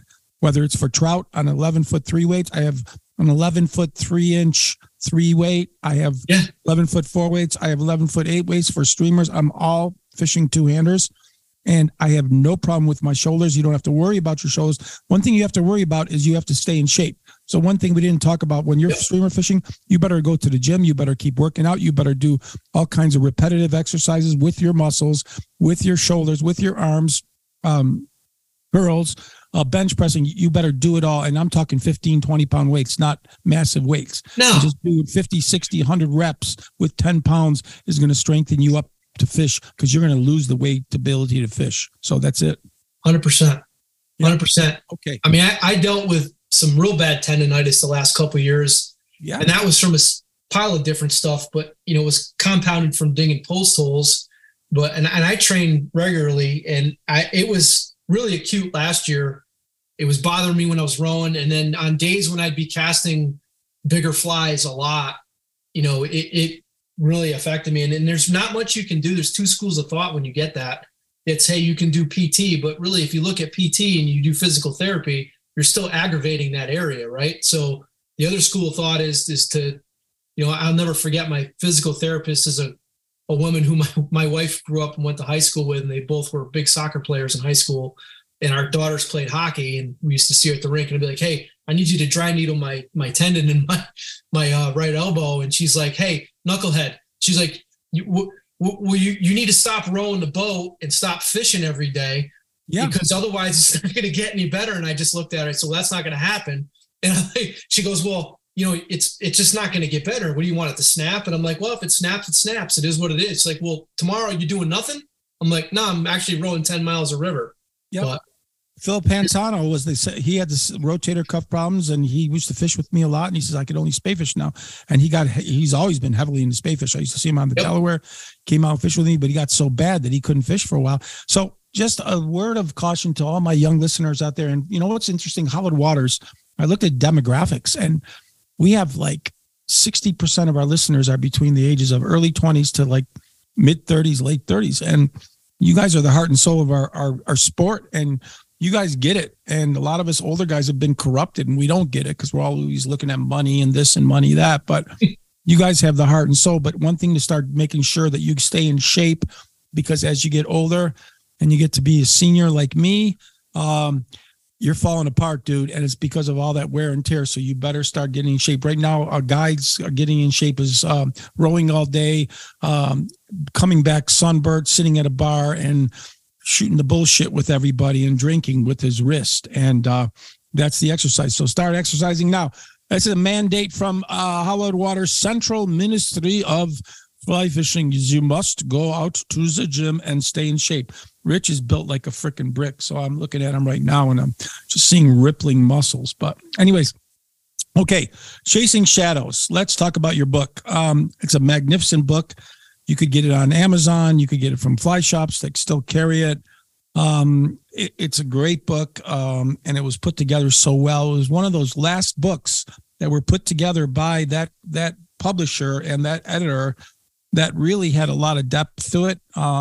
I'm going to put myself up here and say my selectivity book was done by the same guy, and they were really well done. It's not what's going on today. Today it's 50 places to do this and 50 places to meet your lover and all that. But the bottom line is, it is what it is. That's the new way of doing things. I don't condone it, but Rich's book was depth. It had a lot of character to it. And that's what the foundation of what we're talking about has. Go ahead, Rich. Tell us about it. The inspiration, what you hope to achieve, what you're happy with, and all those things. Well, I hate to correct people, Matt, so I apologize. It's Catching Shadows, not Chasing. Why am I saying Chasing Shadows? So, but if you Google search my name, you'll find it. So I don't like to split hairs. I keep saying, I know it's Catching Shadows, but I keep it's saying all good. Chasing Shadows. Why do It's all good. I'm not offended. I got real thick skin. I am stuck on Chasing Shadows for some reason, because I think I'm chasing something. It's the same thing, really, right? So yeah, it's the same thing, but I'm stuck on chasing. So I'm going to use the word chase. I don't care. I guess where to begin was, I knew at some point in my life when I was younger that I would write a book someday. What it would be about, I had no idea, right? So I guess it's fitting that before the age of 40, or actually right around the age of 40, I did a book about what I'm most passionate about, and that's fly fishing. And a majority of it is, the subtitle to it is Tying Flies for Toughest Fish and Strategies for Fishing Them, which I think is a little bit higher technical than what it really is. The book goes over roughly 20 plus patterns across a broad spectrum of flies, of patterns that I've kind of devised or came up with over the time as a guide and as a fisherman. There's at least 4 volumes more of patterns I could do. And if some of you, I don't do them as often as I can, because I don't have the time, but I have a whole library of videos that are out there detailing this stuff. But it's not just a tying book. It also, my biggest thing with a lot of the books, and I heard me talk about it earlier, Matt, is I have a very extensive library, and I think there's huge value in reading, and that's how I learned. I learned how to fly tie through books. There's a lot of books that are out there that they're good, they can get you going, but they don't have a lot of that fruit on the bottom of the yogurt, right? So my thing when I did that book was I really wanted to make sure that you got, hey, this isn't just a fly pattern that we're talking about here. We're talking about how did you come up with it? What, give us a story about fishing it from experience. Talk about different variations, ways you can alter it. So it's not just a straight tying book. It also talks about some great things that happen in there. The mindset about how I devised some of these flies and the situations and the problems I was solving on it. And it covers the gamut of dry flies, wets, nymphs, and streamers. So it's not just all streamers. I said this before, even though I'm completely fine with it because I'm very passionate about streamer fishing. The beauty of trout, and I've kind of hold myself as a guy that's pretty well-rounded. I can fish in a lot of different disciplines, and I still enjoy targeting fish on dry flies as much as I like fishing streamers. I was just out there before we got the high water. Yeah, most guys do. I mean, most guys like the dry fly guys are just streamer guys. It's just a lot of it. Yeah, you know what? I don't really nymph anymore. I had a period in my life where I nymphed a lot. I got really into it. I don't do it anymore. It's a personal thing. I got to a point where I'm like, you know what? It's not a numbers game for me. And especially with some of the, not to digress, but some of the tactics that we get into nowadays where everybody has a line that they want to cross, or they cross where they say, am I still fly fishing or not? And I think nymphing has gone so far in one direction now where I don't even feel like it's fly fishing. So I like to cast flies, like to cast dry flies, like to cast streamers. So, and I'm fishing fly line. That's what it's about. But so back to the book, poured my heart and soul into that. When I look back at when I did that book at the time of my life, I don't know how the hell I did it. I really don't. It was a huge monumental task. I know me and Matt talked off air about writing, and I'd done a bunch of articles. You mentioned John Randolph in one of your past podcasts. This is the first person I ever did an article with, was in Fly Fisherman. Yep. And he John was an amazing guy. He was writing a book now. Sorry to interrupt. The Golden Era. I think he completed it last December. I was talking to John quite a bit, introducing him to my Hollowed Waters, and but he did a big documentary. I think like 400-page book on that whole Golden Era. So yeah, he published my first article. Nick Lyons was my guy that got me going and edited my stuff. But that was part of that Golden Era. And I think, just quickly for me to interject here, we lost that passion. And that's, I think, what said you got turned off by what's going on a lot today, because it's faster, bigger, quicker, more, this, that, and people really see through it. They really want integrity. And that's why I'm so pleased that the viewing audience that I'm getting out of these things is the hope in the future is the younger people, and they do want to read. They do. It's not all YouTube stuff. It's 100%. Younger people do read. And so, yeah, that's just a quick interject on that, but go ahead. There's a lot of value there, and listen, I back to my other career, I had the ability to, it was a juggling act. I mean, I was doing guiding or commercially tying and a full-time law enforcement career, which I know I got some slack from some of my friends in the industry that were full-time, guides, industry professionals. Oh, I'm not a part-time guide. I used to get that, and this whatnot. And I think, hey, I get it. I totally understand. I'm not trying to step on toes or whatever, but this is what I like to do, and I'm doing it, right? So I looked at it from the whole perspective of, balancing all of that stuff. And part of my job in my career, I was involved in a teaching aspect. I was actually fortunate enough. I had a great career. I had the ability later in my career to be a teacher, and I got to influence some people that went out into the field. And I used a lot of those teaching skills that I garnered, which helped me with doing presentations and teaching fly fishing. So you have to look at things. I still think there's huge value in books. But I also see now, and it's the society we're in now, Matt. I mean, everything's fast paced. I saw it with my teaching, where you have to basically hit on all the different avenues of how people learn. Some people are very tactile, right? Other people's, they listen. Other people are visual. You have to hit on all that. So, YouTube and that stuff has a place, but I think overall you need to have a little bit of everything, right? So a book, if it's well written and it's well illustrated, or it has good photos, it can really get the message across as to what you're trying to convey, right? So for fly tying, and it was hard for me too, because there was no professional photographers taking my photos. I had to kind of learn that stuff, but my big thing was, in some of those fly patterns in there's exponentially numbers and numbers and numbers of photos to show each step, but I wanted those steps and those pictures to stand alone. There's some great fly tying books out there, but they try to confine every step of whatever's in that particular pattern into X amount of photos. And when you're dealing with complex patterns sometimes, because a few of the flies that are in there are a little more complex, a lot of stuff can get lost in translation in the mix, right? So yeah. I wanted to make sure that book could stand on its own, and it was a labor of love. I'll probably write a few more again at some point. I'm kind of starting to get the bug again, but see, I'm inspiring you, hopefully. I hope so. I mean, I feel like that's my way of giving back.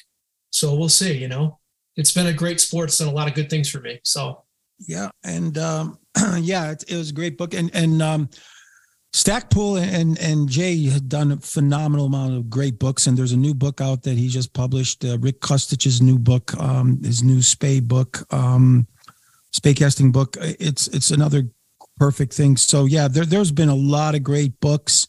I think our frustration is sometimes we're taking it to the dumb it down level too much. And I don't think people want dumb it down anymore. I think people want the depth, and they want what used to be. And I look back and look at the great books of the 70s and the 80s, and I'm stuck in the 70s and 80s. I'm a romantic warrior. I am a Don Quixote chasing windmills, and basing that's where this sport was, and it should be. And that's what I'm trying to do with Hallowed Waters.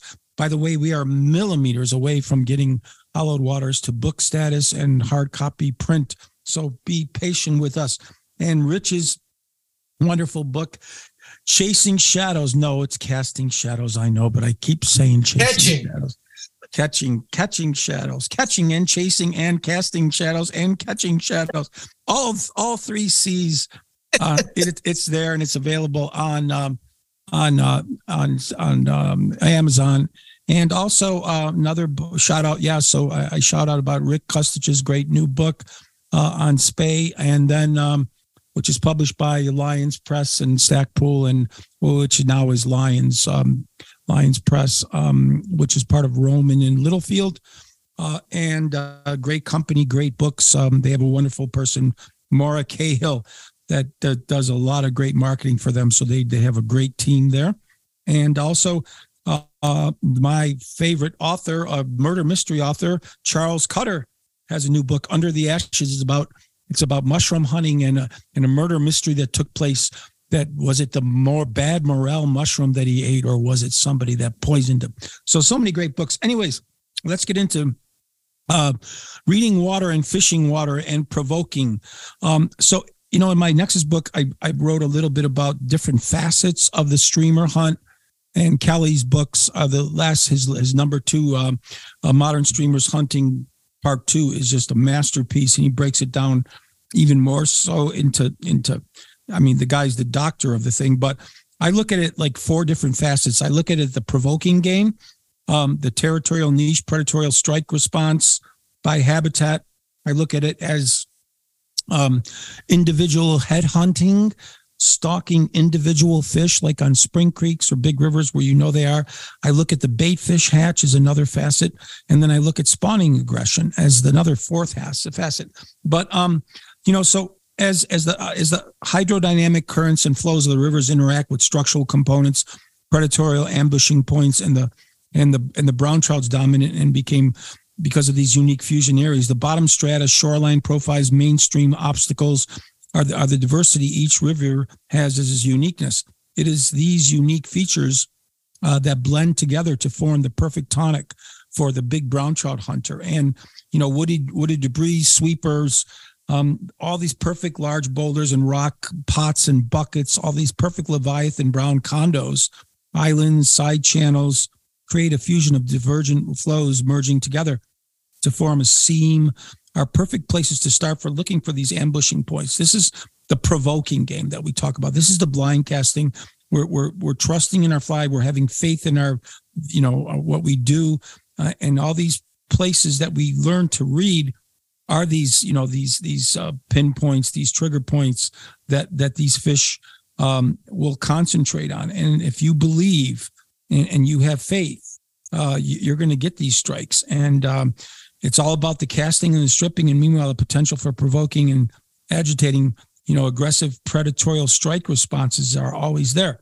So whether it's wall banging or reading water or, targeting back eddies or gravel rollers or tributary mouths or seams and drop-offs, they all enter into this equation. So your provoking game, your thoughts about that and reading water, Rich? Wow, we could talk about this for days, my friend. I know, but we have to talk about it. I guess I really like to just pick apart water, and it's done it so much now where I feel like it's kind of become second nature to me. A big part of especially when you're fishing the way that we do, you're covering a ton of water and you're constantly moving, whether you're on foot or you're in a boat. And if you're on foot, I think that's the one thing that hangs people up, is they just park themselves in a spot and continually beat the water to death. If you're in that mentality, the first thing you need to change is that. And then you want to cover space. So, the reading water is not just, I think this is probably one of the hardest things for trout anglers when they're new to this to grasp. And it doesn't matter what style you fish. It could be wet flies, dry flies, whatever. I mean, dry flies, you can see where a fish is feeding if there's a hatch going on, right? So it's a little more evident. But when there's nothing going on, it might become problematic trying to figure out where the fish are. Same thing when you're nymphing, right? I am a big, I talk about this a lot with people when we're out on the water, and I know this is going to come up again later, so I won't dive completely into it, but you have your overall vision and your periphery vision. So streamer fishing, if you're doing this to become effective, you're constantly setting up that next play, right? It's kind of like a football coach. All right, we're on the first down. This is the play we're going to run, but if this is what happens, then my second play is this for second down, right? All right. So it's just like rowing a boat. When you're looking down the river, you're looking at obstacles. If you're just, it's like, I guess the best way I could explain this, because I taught some emergency driving, was when you drive a vehicle, you don't stare at what's right in front of the hood, do you? Right. No, because you want to see the big picture, right? So things we talk about when we drive are, avenues of escape, line of sight, what's the other one? It's line of sight and opportunity to exit. So what are my avenues? Avenues to exit, line of sight, what's in front of me, right? So it's the same thing when you're fishing. So you want to have an idea of what's going on in front of you, but you want to be able to see the big picture. So I think that doesn't just extrapolate to the water. That can be topography on the stream side. So I'll give you an example. It's really easy to figure out. If you walk into a piece of water, I get this question a lot. Hey, I walk into this piece of water, I don't even know where to start throwing my streamers, where to fish. Obviously there's a path that's worn there where everybody walks in, and most guys will stand right here and they walk right to the same spot because they know at the head of this riffle, if I run my nymphs right here, I'm probably going to catch some fish, right? So, but I'm looking at it from a streamer perspective. I'm going to look at the topography. Okay. So one thing that it can channel. So if the land on one side of the river, and it's easier to see from a broader perspective as opposed to just being right on top of a pool. But let's say, if I can paint this picture for you guys, the right-hand side of the river, if you look at the topography from where the water's edge goes into the wood line, is relatively flat and level. High probability that water's shallow right there, right? As opposed to, let's say, the left bank might have, it comes down off of a slight incline. There's a mountain there or something, right? So it abruptly drops down into the water. There's probably a higher probability that there's more depth over there. Then now you extrapolate that out to the river itself. Look at where the current's being pushed, right? So it's like looking at current seams. Take a look at that current seam. All right, well, it looks like, I got some depth over here because, it abruptly drops off to the stream edge, but the bulk of the water and the moving water is up against that bank, right? So that's where a predominant part of my flow is. So I look at a lot of these things, big picture, small picture, right?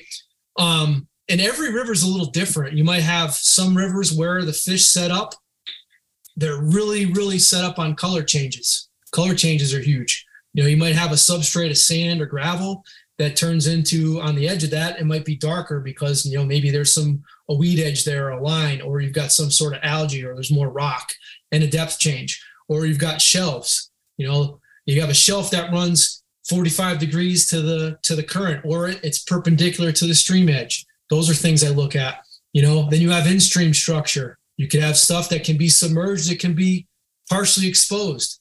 That rocks, for example, you talked about wood, Matt, you might have a downfall, and all this stuff changes. So your rivers, I fish a lot of different places. I fish all over New England, across the country. I like to travel and fish because I think it makes me a better angler. But I will say this, not everybody has that luxury. So my thing is, your home stream, pick a few pools, fish them all throughout the season. under different conditions, because every time you go out there, we have the luxury now of figuring out what the flows are, what the weather's going to be practically down to the minute. All those things change.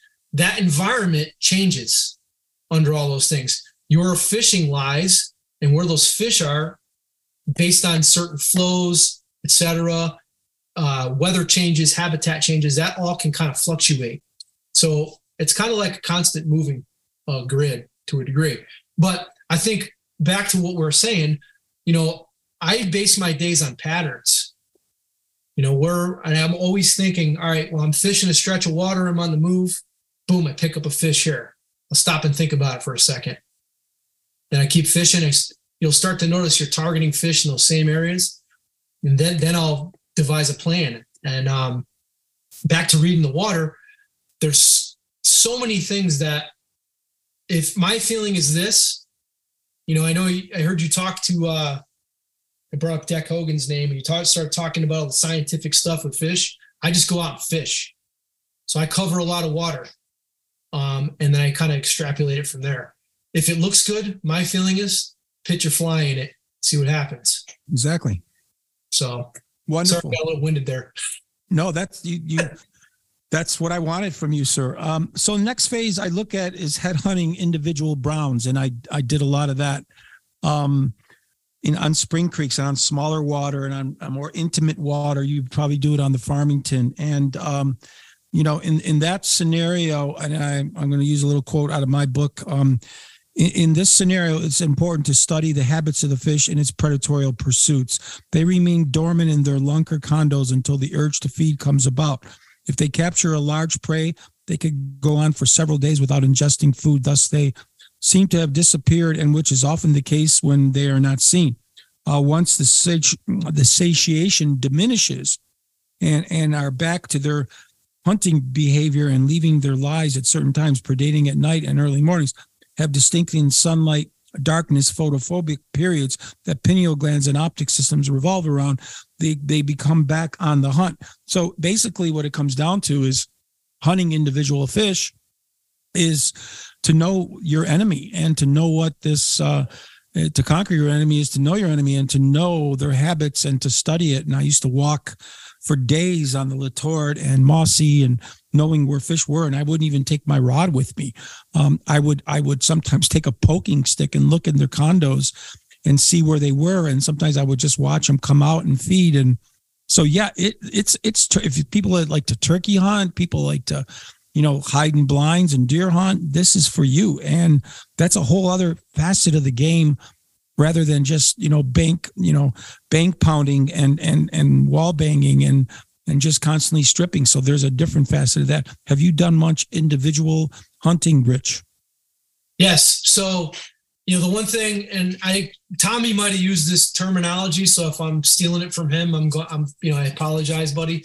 But finding area codes. When we fish this way, the beauty of this style of fishing, especially whether I'm in a boat for a day or I'm on foot and I'm covering water, if I have a day where even the fish might not be 100% on, I might be rolling or turning fish, I'm typically finding area codes. And usually you'll find area codes of some of your better fish. So the beauty of that is in every season it changes, So you can go out there and find locations of some of those better fish. And then you can start to kind of track some of their movements. They might take up a different lie within, I don't know, and I'm just throwing this out there arbitrarily. It could be a couple 100 feet on a specific piece of water. When it's a certain flow, that fish might be in this particular lie. It might slide somewhere else because it's more comfortable. It's an easier place for it to feed, right? So once I gather those area codes, and this happens every season, it was funny. Some of the places I like to fish, the ones especially that get a lot more pressure, I fish them a lot more now in the off seasons, in the shoulder months where they get less pressure. And that's where I obtain a lot of my area codes. And, I'll come through there with some of my couple of my close friends I fish with, and I'm like, yeah, we got the area code of a couple good ones today. So, maybe we catch one, maybe we don't. We'll go back and we'll target that particular area. And sometimes when the water recedes, you can do it on foot, right?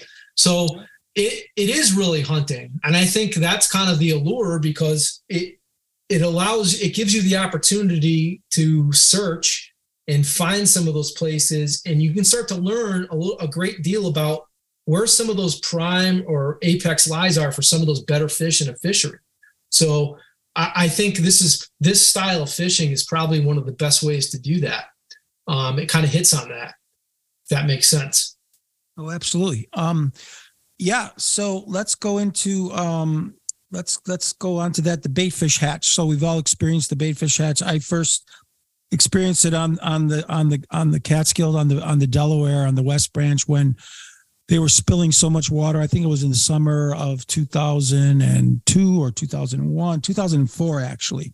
And they had all the gates open, and the Delaware was flooded a couple of weeks before. The fish were delicately sipping, spinners, sulfur spinners, 18s, 20s, and just deceiving the hell out of your head. And just, you're scratching yourself going down to 7X and 6X and just playing the game, the 18, 20 game. And then a week later, they were hunting alewives in the backwaters, because New York reservoirs have alewives from the Great Lakes. And it was a crazy game. It was nuts. I think one day we actually hooked, I'm going to say, probably over 15 fish in the 20-inch range, and was just stupid. And these were super ultra selective brown trout that are just impossible to catch, that just went crazy into a hunt mode like bass that just wouldn't stop eating everything. And you have the same scenarios on the TVA and the Tennessee Valley Authority rivers, the Clinch, the Holston, the White, the Arkansas, the White, and then out west, it happens occasionally also.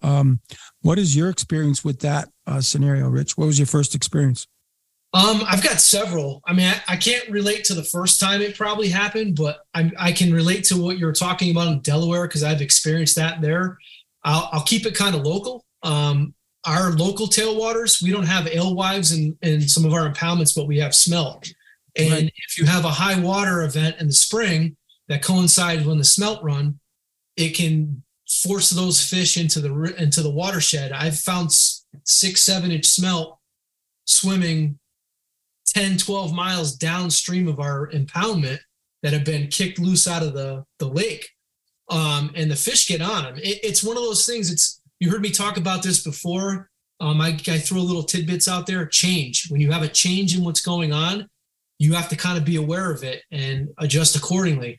So the change is the water's gone up, you got to spill out of the dam, and now we have this influx of food. And it makes those fish, it changes their feeding behavior and their pattern. And it becomes more of you talk about selectivity with bugs, it's the same thing, but now you're talking with larger food items. So it can be spectacular fishing. You can put numbers of large fish you don't typically tangle with on a regular basis and higher numbers of them in the net. But I will say this, that too can change, because once word gets out that those fish are in the system and more people, very good point. Very, very they good. They get onto it. So you have to change your tactics a bit. In the beginning, it seems like if you've got something remotely close in size or silhouette and even remotely close in color, they're going to eat it, right? But as they get tuned to it, it's like if you catch the same fish over and over again, they're going to kind of get wise to it, right? So, you might have to alter your tactics a bit. But, those are situations that people who are passionate about what we're talking about, like you live your life where I base my seasons around stuff like that, are those days where, I can try and replicate a situation like you just explained, Matt, where you caught 15 fish over 20 inches on a day, like those are like days of legend and lore. And, you might go several seasons before you see that again. I'll never see that again. I know. Yeah, you might not, perfect example. One of my favorite stretches of river on not the Farmington that I like to fish. It's a free stoner, the Housatonic. It is basically, everybody associates that river as a strict put and take. It gets stocked fish. Absolutely. It's a phenomenal smallmouth bass fishery, which is a whole other avenue we won't even get into, but it has some wild brown trout in it. And the real ones that are there are like those unicorns. They're like that needle in a haystack. And every season we'll put a few good ones in net, and some years it's better than others. And the holdover fish there can do well, but it's all environmentally based. If we have a hot, dry summer, those trout suffer over there because there's no cold water influence other than what's in that big river, right? So my good friend Greg, who fishes with me quite a bit now, our daughters play sports together. In the last few years, Greg he's a Pennsylvanian, and I don't hold it against him. He likes the nymph and all that stuff. Didn't really stream. Why do we always correlate dirty nymphing with Pennsylvania? I got to put the little dagger. Be nice in there. To those guys in Pennsylvania. Yeah, they know I'm friends with a lot of them, but I got because they got to fish for stock trout all the time doesn't mean. So, Greg had never fished out of a drift boat before or a raft. I said, "Well, you're gonna be in for a treat." And I take him through a section of this massive watershed that's pretty near and dear to my heart. And I told him, I said, the Housatonic can be very fickle. We might do all right. We might step in it. You never know. Well, there's this one specific spot that we fished, and within 100 yards, and we got out of the raft and we weighted it. He caught 5 fish that day between 20 and 23 inches, all browns, stripping those sculpins that I like. And I tried to tell him, I said, Greg, I got to be honest with you. I haven't seen this particular run fish like this good in 15 years. And all of these fish were just absolute specimens, right? Sure. And it was funny, the next time we went out, and we had a banner day, and it goes into conditions and all this other stuff. If we get the time, we'll talk about that. But the next time we went out, that's later that week, and the flow had changed. It was a little bit higher.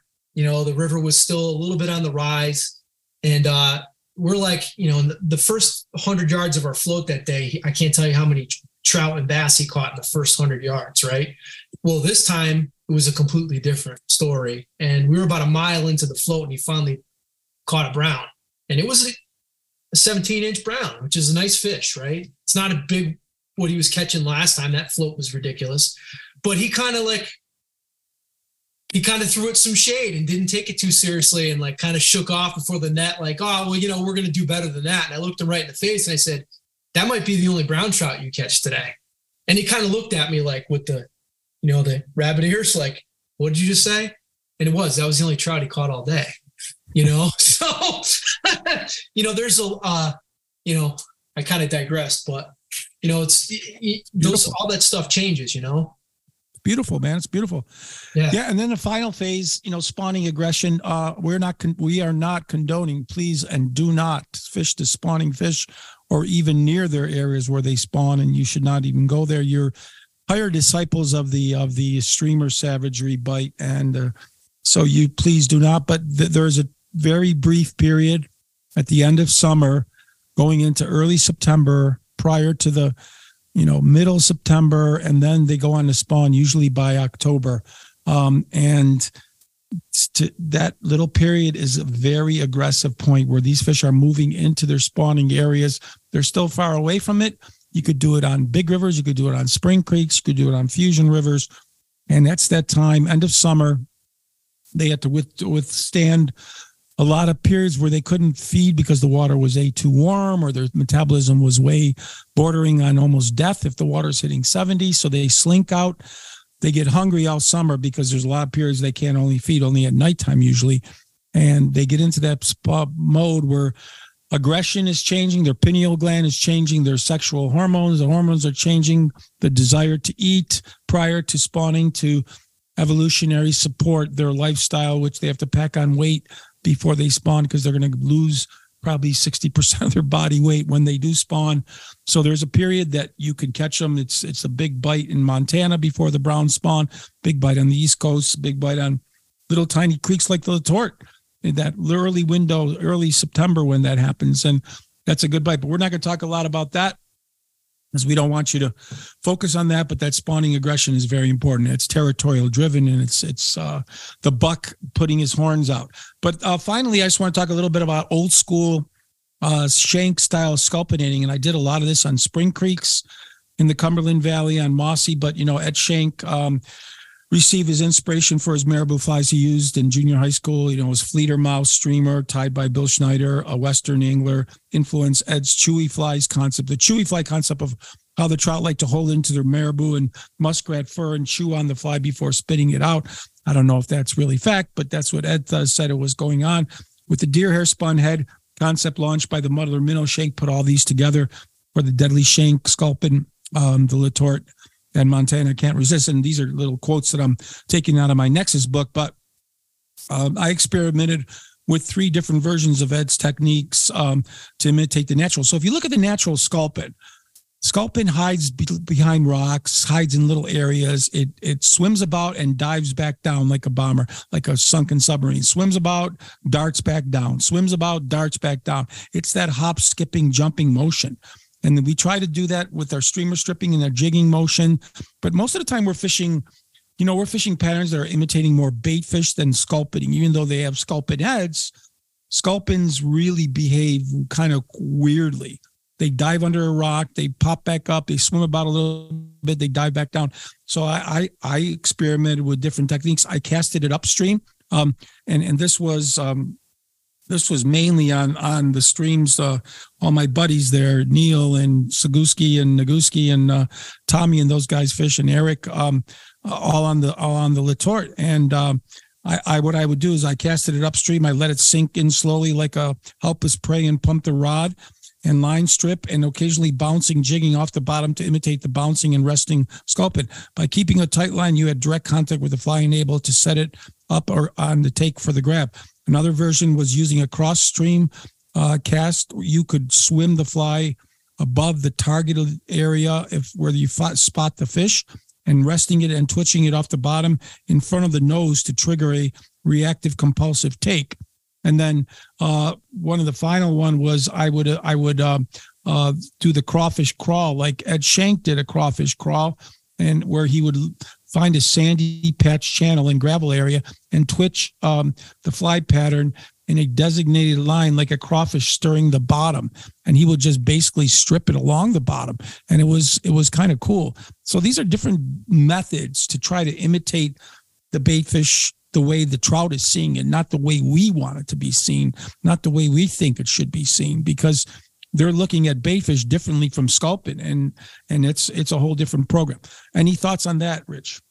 Yeah, I mean, you couldn't have articulated it any better. I mean, everybody kind of knows, you've said it, the sculpin pattern that I fish, the headbanger, which I'm going to be honest with you, the idea and the concept with these helmets was something that Roman Moser was the one who popularized these, and Flyman Fishing Company brought them to the States in a different perspective. So Roman is wonderful. Roman is, let me just interject really quickly. Roman is a god of Europe, and Roman was so instrumental in helping me with my selectivity book. Roman, if you're out there, if you're listening, hope you're well. But man, you were such a tremendous influence. I know you were a tremendous influence for me. You were a tremendous influence for, what's his name from New Jersey? Oh, Jasper was a big fan of yours. And you did so much from nymphing to streamers to dry flies. But anyways, go ahead, Rich. 100%. I mean, his concept with those flat metal heads and weighted heads are what kind of give this whole style to fish something that's going to replicate, how a sculpin behaves. They, like you said, Matt, they're a very unique bait fish. They don't have a swim bladder. They're very bottom oriented. And I completely agree with what you were saying before. A lot of these sculpin style flies are fished mid-water column, which is not even where those fish reside in the water column. I think more of that sculpin style head and something that's tied with deer hair is more, I think there's more behind that whole acoustic footprint and how it pushes shockwaves through the water than anything. But back to this, what you explained and how you fish those. When I'm on foot fishing streamers, because I'm not completely boat centric, I fish a lot on foot in a lot of the places that I go. That style and getting that sculpin in down near the substrate and fishing it in a manner that looks relatively similar to how those sculpins behave, that, darting, hopping off the bottom or, up and down motion, that's a very deadly tactic that you explained. And that's kind of primarily how I fish these, and it's typically, I mean, you couldn't have said it any better.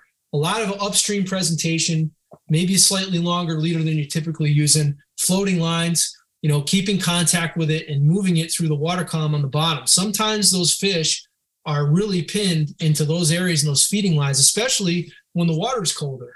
There's a few other places in the Northeast that I fish where, a lot of the neutrally buoyant, integrated sinking line setups don't work very well because you're dealing with water that's got high gradient pockets. You need something that's going to penetrate. And those fish, there's big browns there. A lot of people go to some of these places and they won't catch any fish and they think they're not there. They're there. You just need to get your fly in an area where they think they're going to be able to see what you have. And you'd be shocked at what's in some of these fisheries. So, a fly of that nature gives you the ability to get it into that zone and fish that particular area of the water column that you might not be able to get down into with that other setup. Those lanes, same thing. If, and the nice thing about with a fly that's tied in that manner, that's got weight to it, it's inverted. So your hook points are up, they're not down. There's a higher probability or less a probability that you're going to hang bottom, because let's face it, when you're fishing flies and streamers that are in close proximity to the bottom, losing them and hanging up is reality. It can happen. So you want to stack the deck in your favor there. So those sandy stretches that, this is the time of year the water temps are getting like ideal for trout and their metabolisms get moving. Any of that water fishes and this style of fish as well. When we start dealing with colder water situations, that's that scenario you gave where, Shank would look for stretches where there was a sandy bottom that ran down the center of a pool. Right. That's a very viable winter tactic, and you're still, that guy Max I talked to you about, who I had on the river last fall, right. He was just amazed that everybody thinks that when the water gets colder, you need to slow your retrieves down. And, there's a big misconception with moving water. If you're not moving fly line and moving water, you're not going to be in contact with that fly and you're not going to be able to impart any motion to it, especially when you're fishing upstream. So if you're fishing upstream and the line and the water's coming down at X speed, your line is coming back at you at the same. So you have to do big pulls to get any kind of movement and to stay in contact with your fly. So, unless the fly is downstream of you and across and down, then it turns into basically a slight swing. And it's almost like doing a hand twist retrieve if your strips are small, because you're really not imparting much movement to it. So I think you have to kind of separate the two, but I digress once again. Amen. And we are going to take another break because we have still a lot more to cover. And this is turning into a mega podcast-thon, but hey, we're having fun and I hope you're enjoying it. And we will be right back. We are talking streamer savagery and the evolution revolution with streamers with the magnificent Rich Strolis. We'll be right back.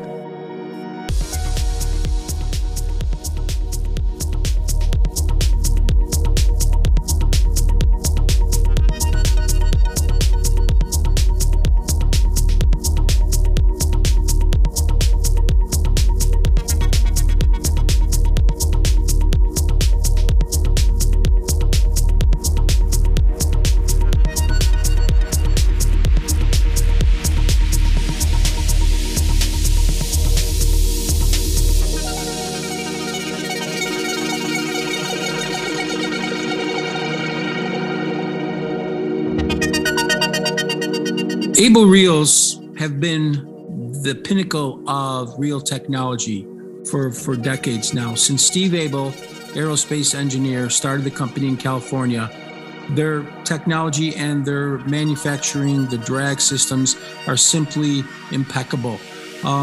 They work to perfection, and everything they do is just a piece of art, including their art design on their reel systems. They're beautiful artists that they have in these series of all the different trout, salmon, steelhead, saltwater fish, utilizing technology with beauty and incorporating designs by Derek DeYoung, Larco, Underwood, other people are simply the state of the art. What's so cool is when you take a picture of a fish, like I often do with Atlantic salmon and brown trout, and hold my reels up against them, it's just beauty in the hand and beauty in the fish.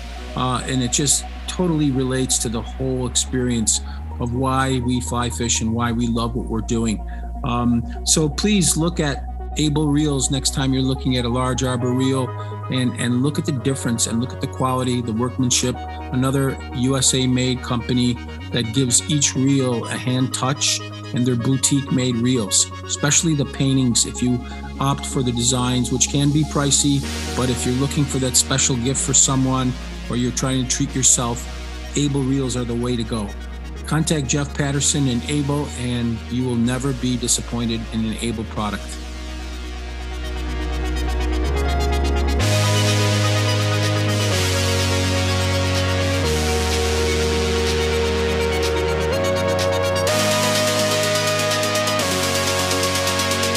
Most of you think of Orvis as a trout rod and a reel company. I've known them for many decades, and I had my first Orvis rod, graphite rod, when I was a teenager, using up my hard-earned paper route money to buy one.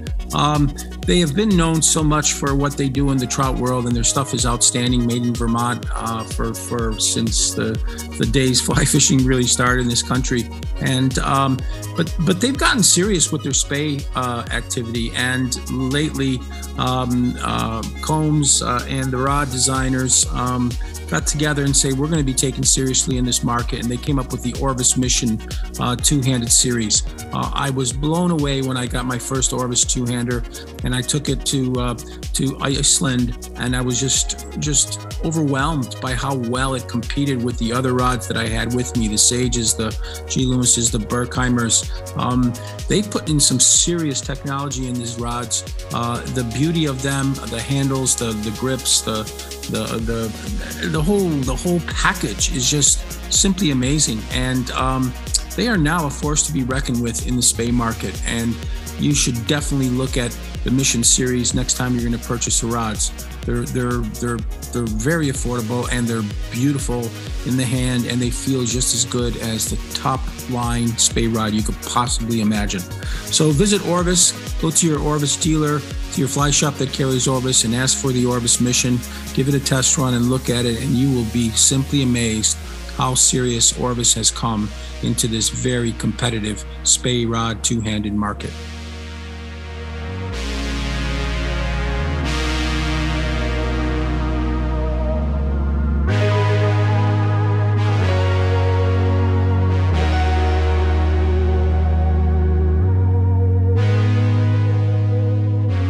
We are back, and we're talking sculpinating, and we're talking how our different flies, we're going to get into color, we're going to get into high water, we're going to get into presenting the streamer from different locations, marginal waters, a bunch of stuff. But so, when you think about it, when you look at the Kelly Gallup School, Sex Dungeon, incorporating we just got done talking about the way Shank was presenting his sculpins and how sculpins behave differently from baitfish.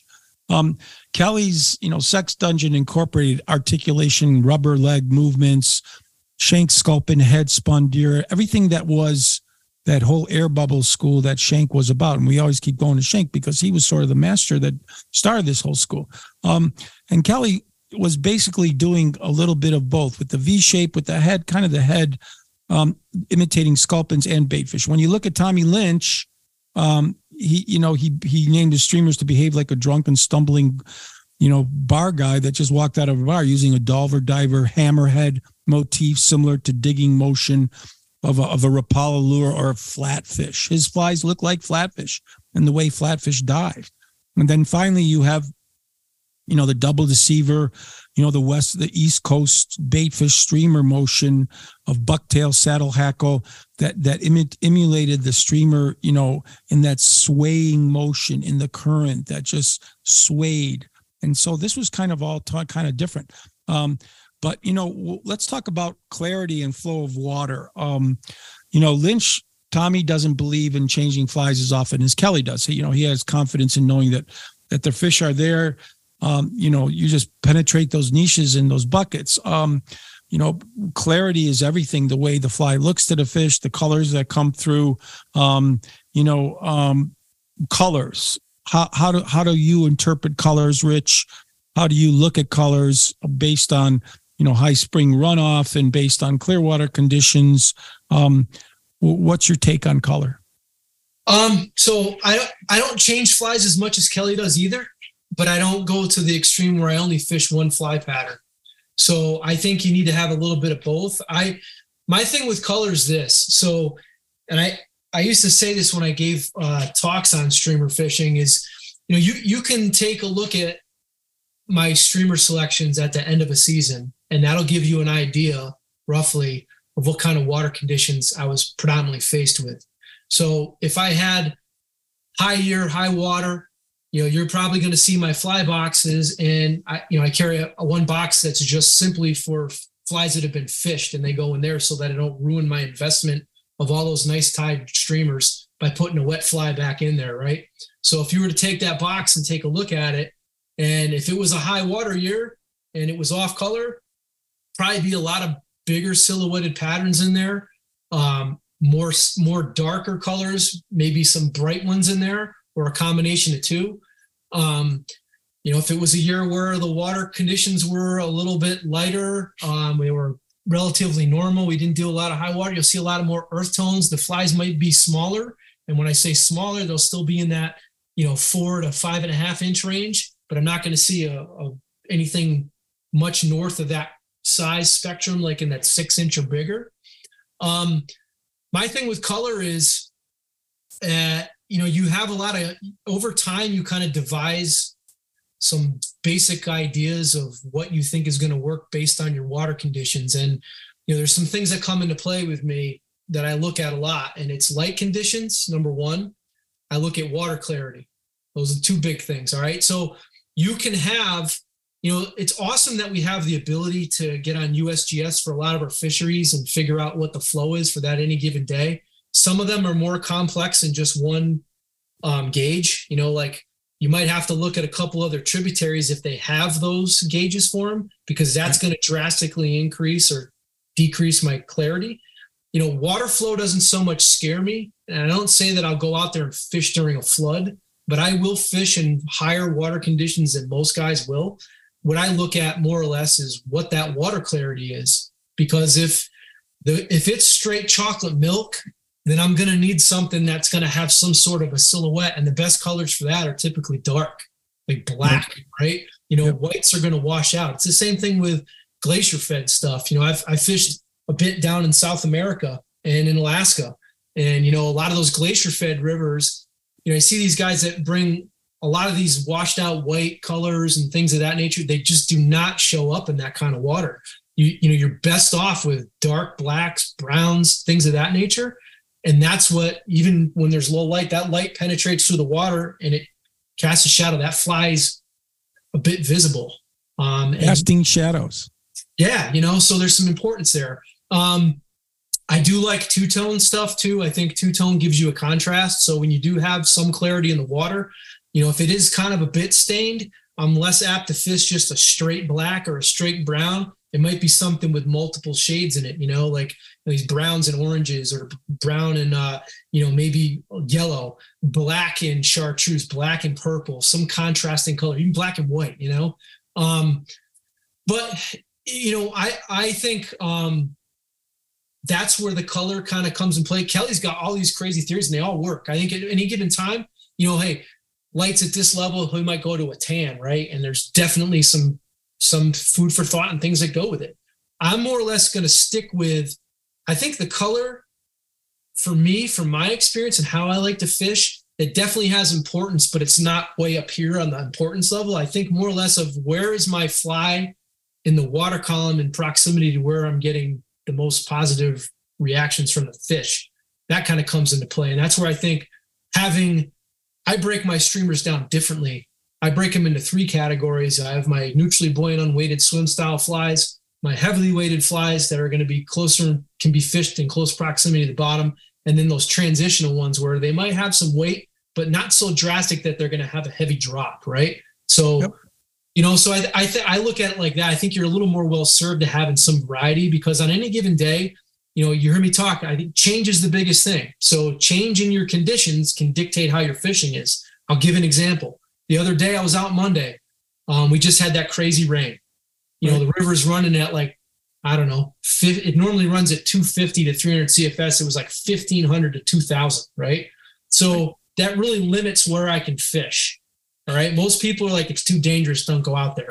But there are places where you can find opportunity to fish. Now, find a side channel that diverts a fraction of the water. That might have a lot more water in it now. It always has some resident fish there and some better ones. They might be tougher to catch. You know, a couple days earlier, I was catching really nice brown trout on Hendrickson's on the top in there. Had some guys that I was patterning, right? So I know there was going to be some decent fish there. Now, on Monday, what ends up happening on our fishery is, as we have two things that come into play. We have one Spate River that dumps in a lot of nutrients, and then we have the main West Branch, which covers, you know, there's two impoundments and they can control that flow. Well, typically what happens when they have too much water and there's nowhere to put it, as the Still River drops, the MDC and the Army Corps of Engineers increases the flow coming out of that reservoir, right? But it was so high we had spill. So water's coming over, but they're also, as the still is receding, they need to put this water somewhere. So here's what happened. Go out, start my morning. I've got dirty water. And I say dirty, it's almost like bourbon colored, right? It's not super stained where you can't see anything. You still got feet of visibility, but it's enough to kick some of those better fish out of some of their lies and put them in positions where they might pounce on something bigger, right? So literally first cast, boom, 20, 21 inch size brown, beautiful. Release them, go. Fishing on the inside seam, right? Now, what unbeknownst to me, what ended up happening an hour prior to this, and I'm several miles downriver, so it needs time to catch up. As the still's receding and the clarity's getting better, the MDC kicked the flow up out of the dam. Right. Now we have more cold water getting into there. So at some point while I'm fishing, I had about an hour's window of like lights out. Anytime I got into a position where I knew there was a soft edge or an inside seam or a sunken island and there was fish behind it, I put a fly in there, they're eating it. But all of a sudden, something changed. And it was almost like it was an abrupt change. Now, I started noticing the fish were a little more lethargic. And it was like I couldn't quite put what was going on together at the moment. What ended up happening was the flow increased, the water temp came down a little bit, and now you're getting a lot of those like drive-bys, half-ass takes, I like to say. Not the, hey, boom, they're on it, they're eating it. So it didn't take till I got home after and I saw, oh, wow, the MDC just put a notice out. They increased the flow by almost half. So those fish it changed the way they responded to it because there was a change in their environment. The pressure changed, right? The water pressure. So it put them off a bit. So that's an example. Exactly. That was perfect. Thank you so much, Rich. That was right on. You know, let's talk about now the strip and the jerk and the cadence and the motion. You know, Kelly's jerk strip was perfect for fishing streamers that had weighted heads. Weight added to a short leader system that allowed for the streamer to pause and slack and die in an undulating jigging motion. Tommy went to the real short strip with the rod pumps down to get that fly to short grabs, pulsating his drunken disorderlies into a wobbly total motion on the tight line. Here he dives and works the streamer as opposed to jigging and bouncing with, you know, the rip and strip by varying the speed, teasing the fly into different movements, and pausing for crippled, dead drifts, injured movements in conjunction can bring on that bite trigger violently into a predator. A brown senses that vulnerability in its prey. So, you know, that two-handed burn that Tommy does where the rod is put under the armpit and everybody's doing it now and rapidly retrieving the streamer triggers that ultimate predatory aggression. It's that, you know, that childish, you know, that nah, you can't catch me, you know, here I am. And then all of a sudden drop and stop really triggers that kill mode, but at the same time, it could totally kill the bite. You know, one of the biggest common problems that people have is they see the fish coming, and then I'm going to slow it down for them to take it. And then there's a certain cadence in that predatory strike, whether it's driven by vibrations, whether it's driven by just the urge to grab. We see it on, you know, complex rises to a hopper on the surface where it just loses interest, and then it might turn around and gain interest again. So, you know, in that strip mode are, you know, the dead drifts, you know, in occasional with fast stripping and jigging. There's so much going on there, but to kill the strike is our number one deadly sin that we usually do because there's a certain buildup and I think it's derived from the neuromass in the skin of the lateral line that senses the vibrations, that those vibrations is a steady cadence that it just triggers this addiction that the fish has to have to nail it. What's your thoughts on that? I mean, I could talk on this one for a couple more hours. I don't know if you just want to hear. You know, that's I guess that technique that you're talking about too. There's a couple things we can hit on here. First, so that burning, that two-handed burn, that's a thing that we borrowed from the saltwater world. I'm sure Tommy got onto that through Mr. Sadati. You know, there's specific types of water that works really good in. You know, usually your hyper fast riffles where they have some boulders and pockets, where you have some definite speed, and you know the fish has to make a decision. Am I going to come after this? You would be shocked. I actually did that out on some of your water out there last winter or a year prior, fishing a stretch with Dan from 1884 Fly Shop, and erupted a massive brown, but he completely missed the hook. So, which can happen doing that. You know, it's a trigger. It definitely works. You're essentially, and Tommy hit upon this last time you interviewed him, and those fish get tunnel vision. Yep. So you're hitting on that sense. It's that predator prey thing. It's like playing with that cat, with that mouse, or that cat toy, that piece of string, and you're trying to get a reaction. And you can kind of see that fish is getting ready, or that cat's getting ready to do the same. You know, it's devising a plan. Something's getting it all worked up, and then boom, it strikes. It's the same thing with the fish. You know, what ends up happening with that too, a lot of times, if that fish doesn't come true and hit that hook, you know, you can run out of real estate too. So, you know, I've seen fish come right up to the gunnel of the boat, you know, peck fins all flared out. And I mean, I have multiple visions of stuff like that happening. It definitely hits on that. You know, the second part of what you're talking about too is, you know, you've got a fish, it's hot, it's tunnel vision, it's completely seen. I mean, I've seen really large fish, even on places like the Delaware, where people think that's not a great streamer fishery, which I'd argue it can be a very good one. You know, these fish will travel 30, 40, 50 feet tracking your fly. They're just so honed in on it. A fish that normally is extremely wary has completely thrown its guard down because now it sees something getting away, and now it's like that automatic response is I got to catch it, right? And they'll completely not see anything else around them, and then sometimes they'll come to their senses and like, oh shit, they'll snap out of it, like somebody punched them in the face, and they're like, then they take off, right? So, you know, back to kind of what you're saying. You know, you've got that reaction out of that fish, and you've imparted a ton of motion into the fly. And then when you stop it, I mean, you see it when you fish flats for straight bass. I mean, you got a fish that's chasing your crab or your whatever, your sand eel. And then if you stop doing what it's doing, they stop too. So they usually make a decision. So there's some things you can do. I'm pretty sure you had a question that was coming up, not to jump the gun on it, but this we do have one coming up. Yeah. You know, another technique when the fish shows to the fly, but refuses to take it is, you know, you could tease it up again. I don't know if you're a big fan of teasing it up again. Sometimes it works, sometimes it doesn't, but the fish lingers for a few seconds and it looks disoriented and is sort of looking for something, that it missed. You tease it up, start stripping wildly again, sudden pause and dead drifted immediate area. You know, all of a sudden you deal with this fish glued into the steel. He's glued into it, but he's kind of confused. So do you, Rich, do you pause and wait and repeat again? You knowing that he's in that area? Have you had much luck teasing it up while he's still circulating in that? I think it's here. No, maybe it's not there. No, maybe it's here. Maybe it's there.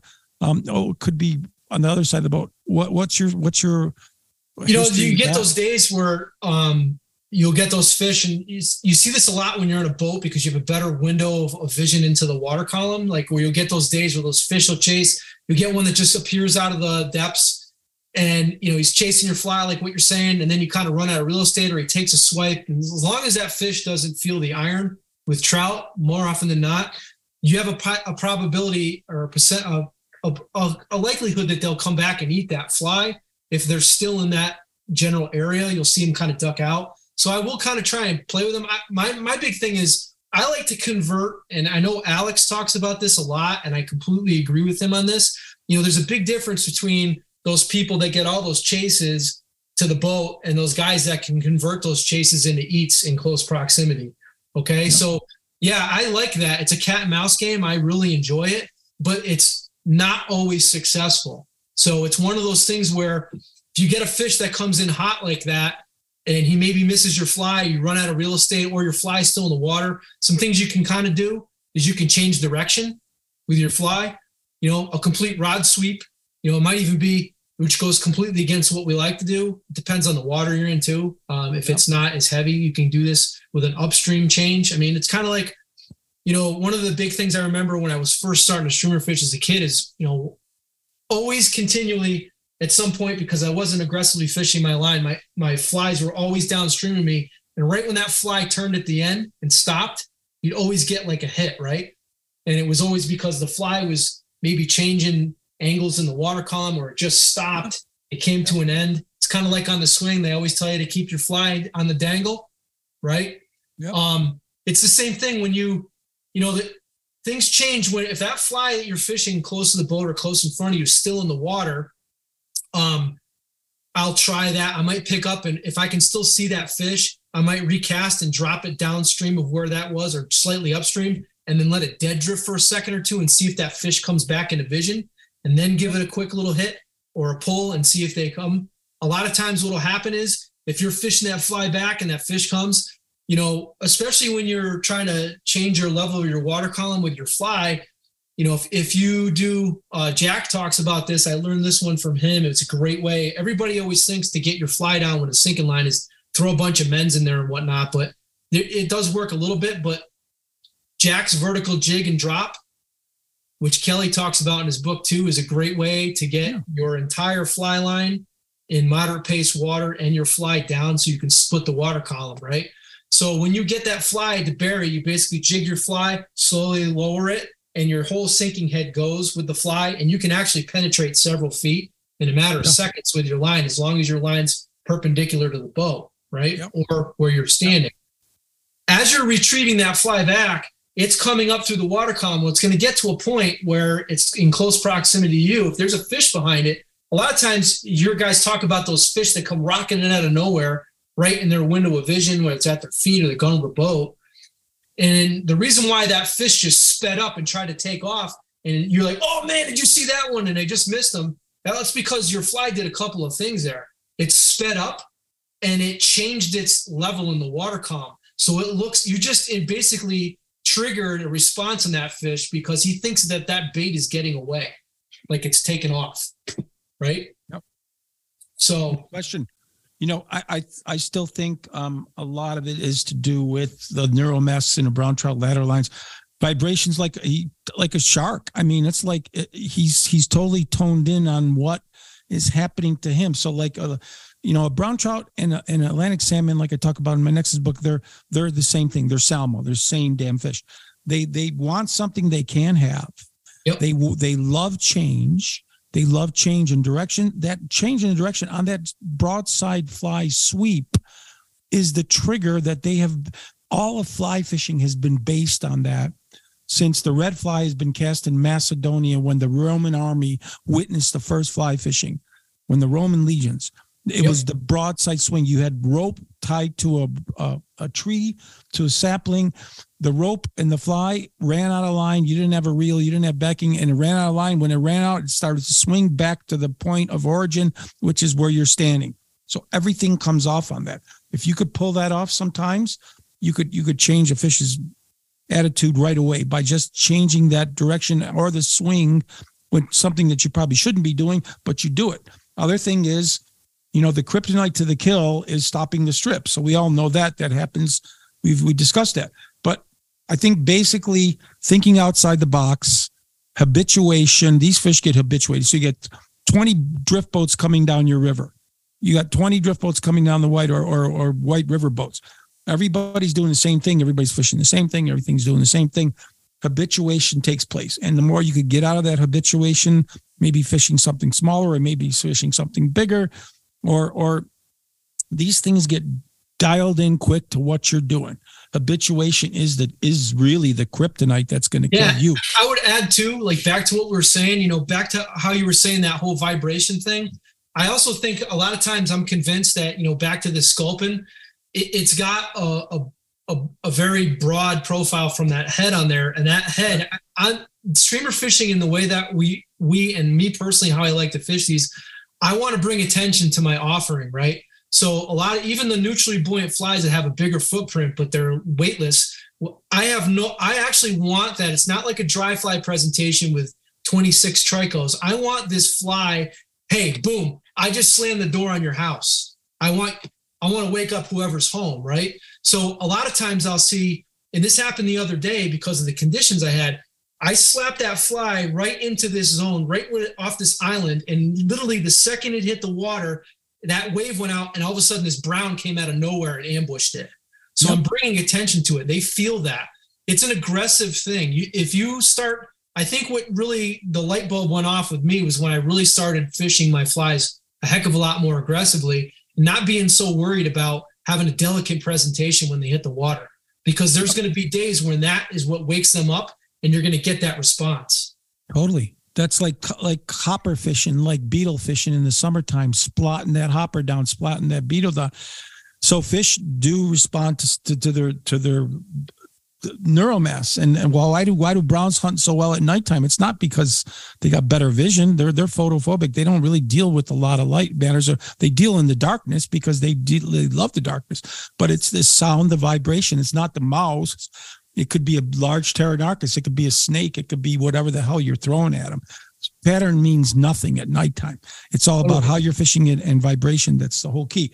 Let's talk about really quickly two things. Marginal water. Okay, so everybody thinks you have to fish blue ribbon water. You have to be up in the upper section where the fecundity is the best, and there's so much reproduction. Brown trout are alpha predators that love marginal water. Why marginal water? Because marginal water is eutrophic water. It's fertility. There's more bait fish in it. Brown trout will spend as much time in marginal water as they can.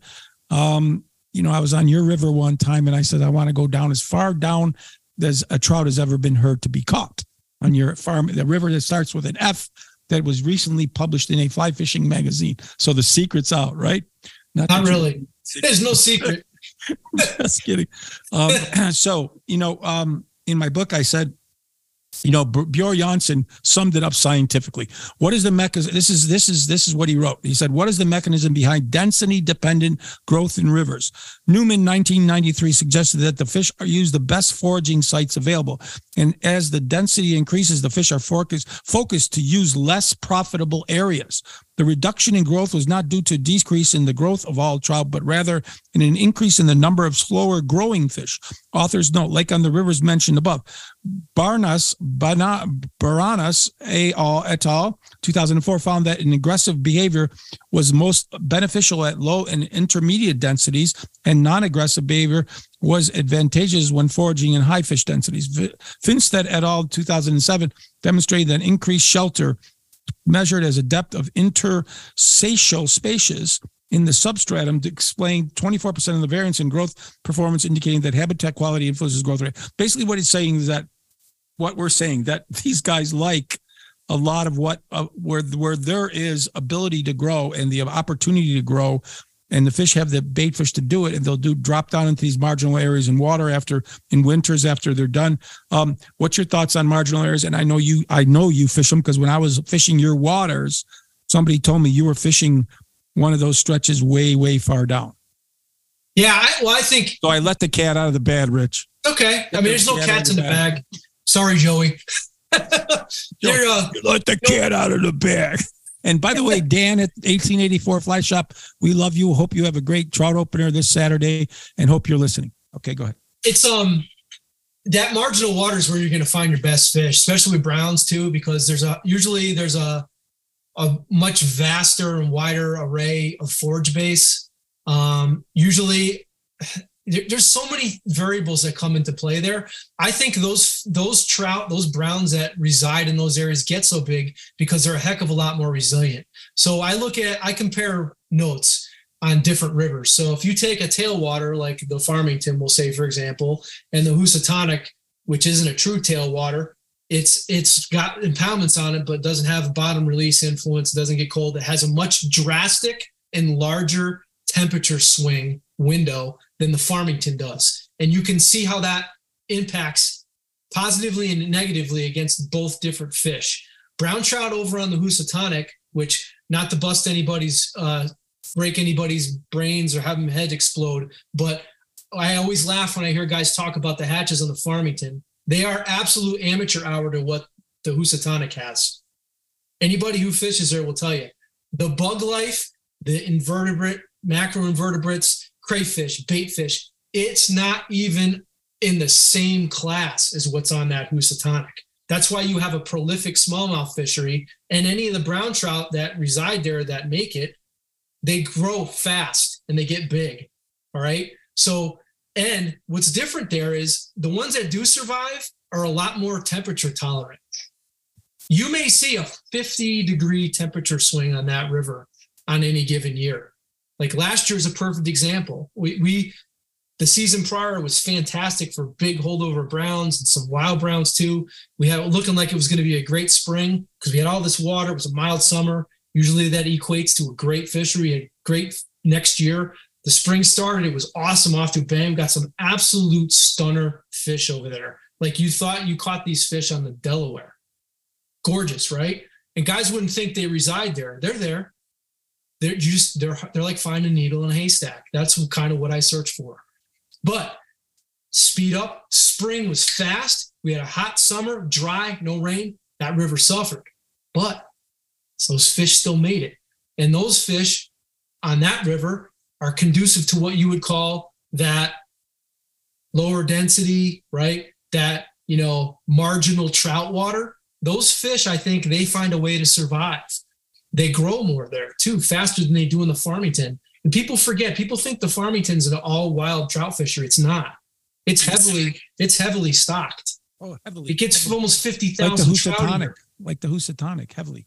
Yeah, heavily. It gets 4 times the amount of fish that Hoosie gets, So that marginal trout water, brown trout, they're, where they came from. That's why they introduced them to this country, is because they're a lot more resilient. They're more temperature tolerant. They can adapt to stuff. Those bigger fish, they're going to go into places. I see it even here on the heavily fished water. Those trout get out of high traffic areas. The best fish are not caught in the most heavily trafficked pools.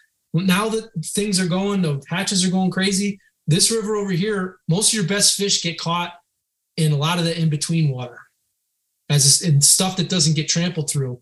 And sometimes that turns into marginal stuff that's way downstream, So a lot to be said about that. There's a ton, yeah. And we're running out of time, but there's a ton. Leviathan brown trout are products of anglers' operant conditioning, the molding. We mold these fish, and it's the constant angling pressure that shapes the types of follows and the strikes and the fish will respond to. So repeatedly mixing it up, going from rip jerk, stripping and jigging and crawling and doing everything is the key. And, on marginal water, sometimes we talk about clan behavior, and a great guide friend of mine on the White River talked about clan behavior, fishing off, catching a lot of big browns in certain areas of the river. And why should that happen? Since browns should be unique individual creatures and hunters, but in wintertime, they drop down to marginal waters to hunt bait, and you'll run into a pod of a lot of bigger fish because big fish still stick together after spawn because of hormonal attractions. And almost like, I'm still hanging out with my kids that I've been spawning with, my brothers and sisters, my mates. And then you run into a pack of big fish in the marginal water and you're like, what the hell's going on here? So this clan behavior is basically the big guys have figured it out to where to be, and they know where the bait are. So they're chasing the bait just like a school of stripers. And that's that clan behavior that you get into. But so we're going to take another break. And after that break, we are going to sum it all up and take a question from Darren from Calgary, and then talk a little bit about rising water and dropping water and hook setting. And then we're going to get into 1 minute zip clips, and then we are done. So we're almost there, folks. We're in the final stages. So bear with us. We are in the streamer evolution and revolution with Rich Strolis. We'll be right back.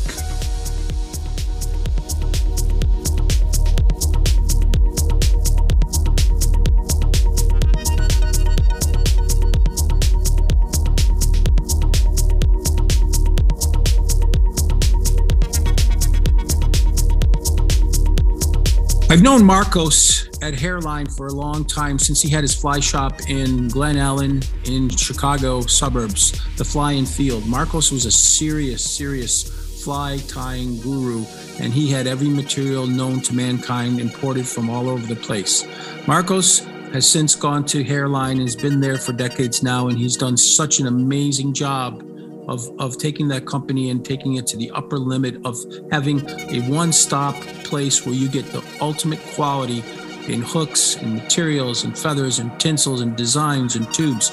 They pretty much have everything for the trout, the salmon, the steelhead fly fisher, the warm water fly fisher, but really they've come into their own, especially in the Spey area with the RX hooks, the Daiichi Alec Jackson hooks, all the intruder wires and materials by Greg Senyo, and importing some of the best products possible.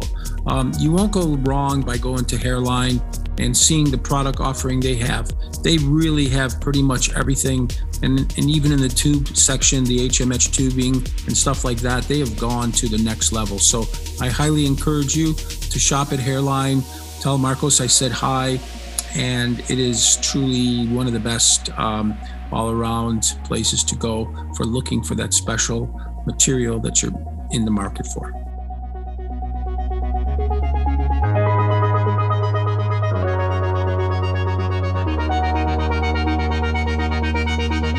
I can't say enough good things about G. Loomis rods. They're made out in Washington State for over 30 years. And their latest NRX series are absolute bombs.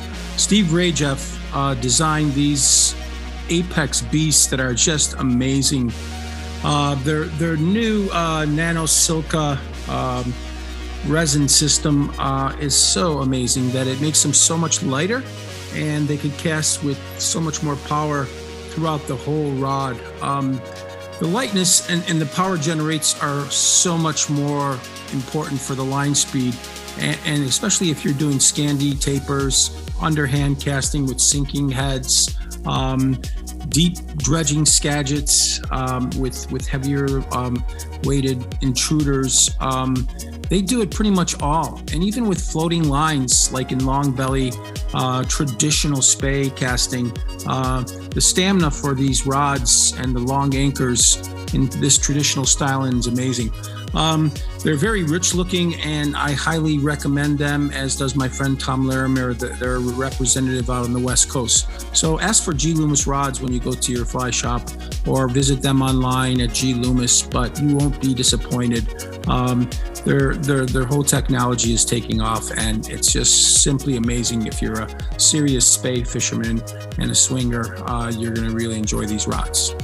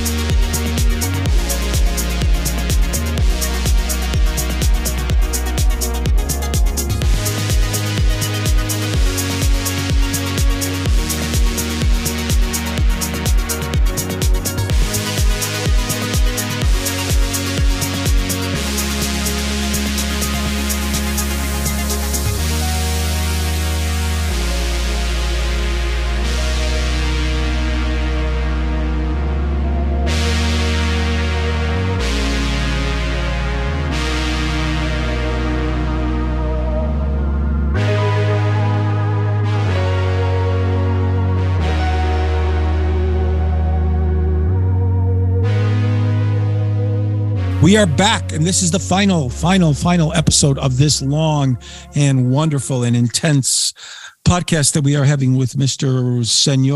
Monsieur Richard Strolis. What Strolis? Are you Greek? Lithuanian. That's from Lithuania. Lithuanian, yeah.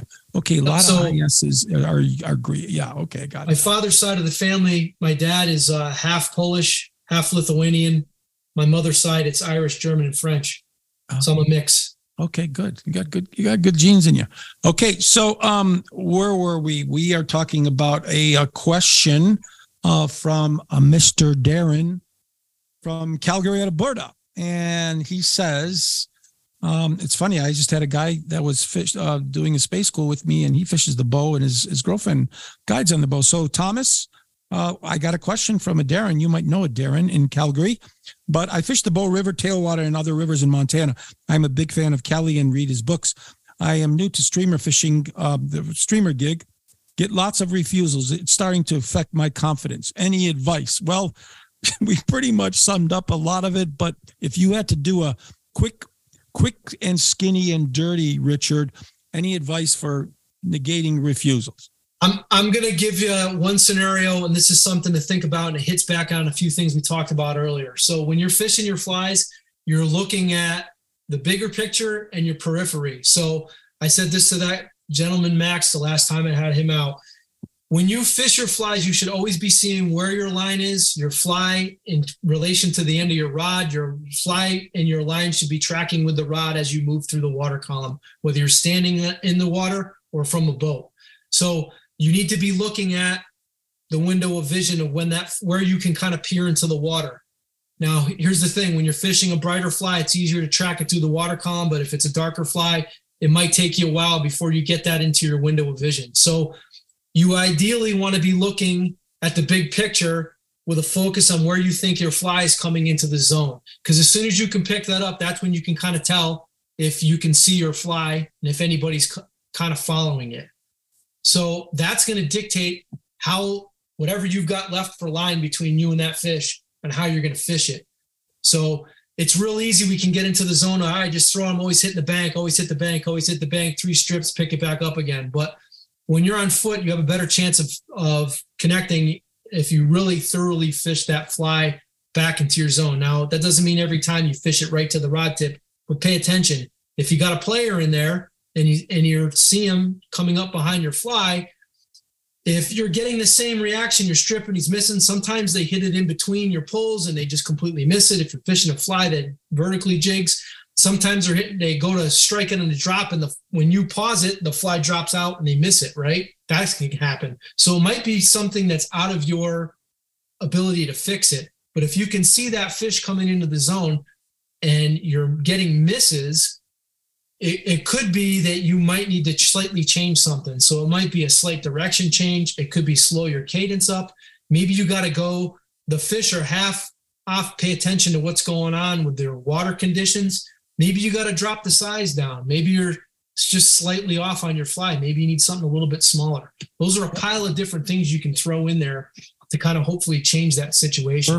Perfect. Presentation angles, really quick. I mean, we could write a book about that. These are all things we could spend, but we have to keep it limited. I like, my favorite presentation angle is a broadside sweep, casting that fly way upstream, allowing it to go down and across and go broadside into that deadly search and destroy trigger, that kill trigger, that into that swinging motion. And again, it's that fly swinging that the spay school is all about. That usually gives the fish a lot of time to look at that fly, make up in his mind where he wants to chase it, and then go into that broadside sweep where that really triggers those neural masts and he gets fired up and slams it. What are your favorite presentation angles, Rich? Yeah, I mean, like you said, you could write a book on this, but I would say probably, and I'm going to cater to the person who's fishing on foot. More often than not, I look at my piece of water and I break it down like a clock. So if I just step in and I'm facing the far bank, I've got from 9 to 3. So if the river's running from left to right, we'll say 9 o'clock is, extreme upstream and 12 is directly across. So that 9 to 3 window, if the water's moving left to right, is kind of like that window that I like the most. Like you said, kind of a little upstream, slightly upstream or directly up, working back down. There's a lot to be said about having the head of that fly moving in a downstream angle, because I think, it replicates something that the fish are used to seeing. If a bait's going to take off in moving water, there's a very low probability it's going to go fight the current. It's going to head downstream where it can pick up speed. So it's kind of like with that whole situation we gave before with, the two-handed retrieve, burning your fly downriver. A bait fish isn't running upriver in fast, heavy water like that. They're usually going down. So that's kind of like one of my favorites.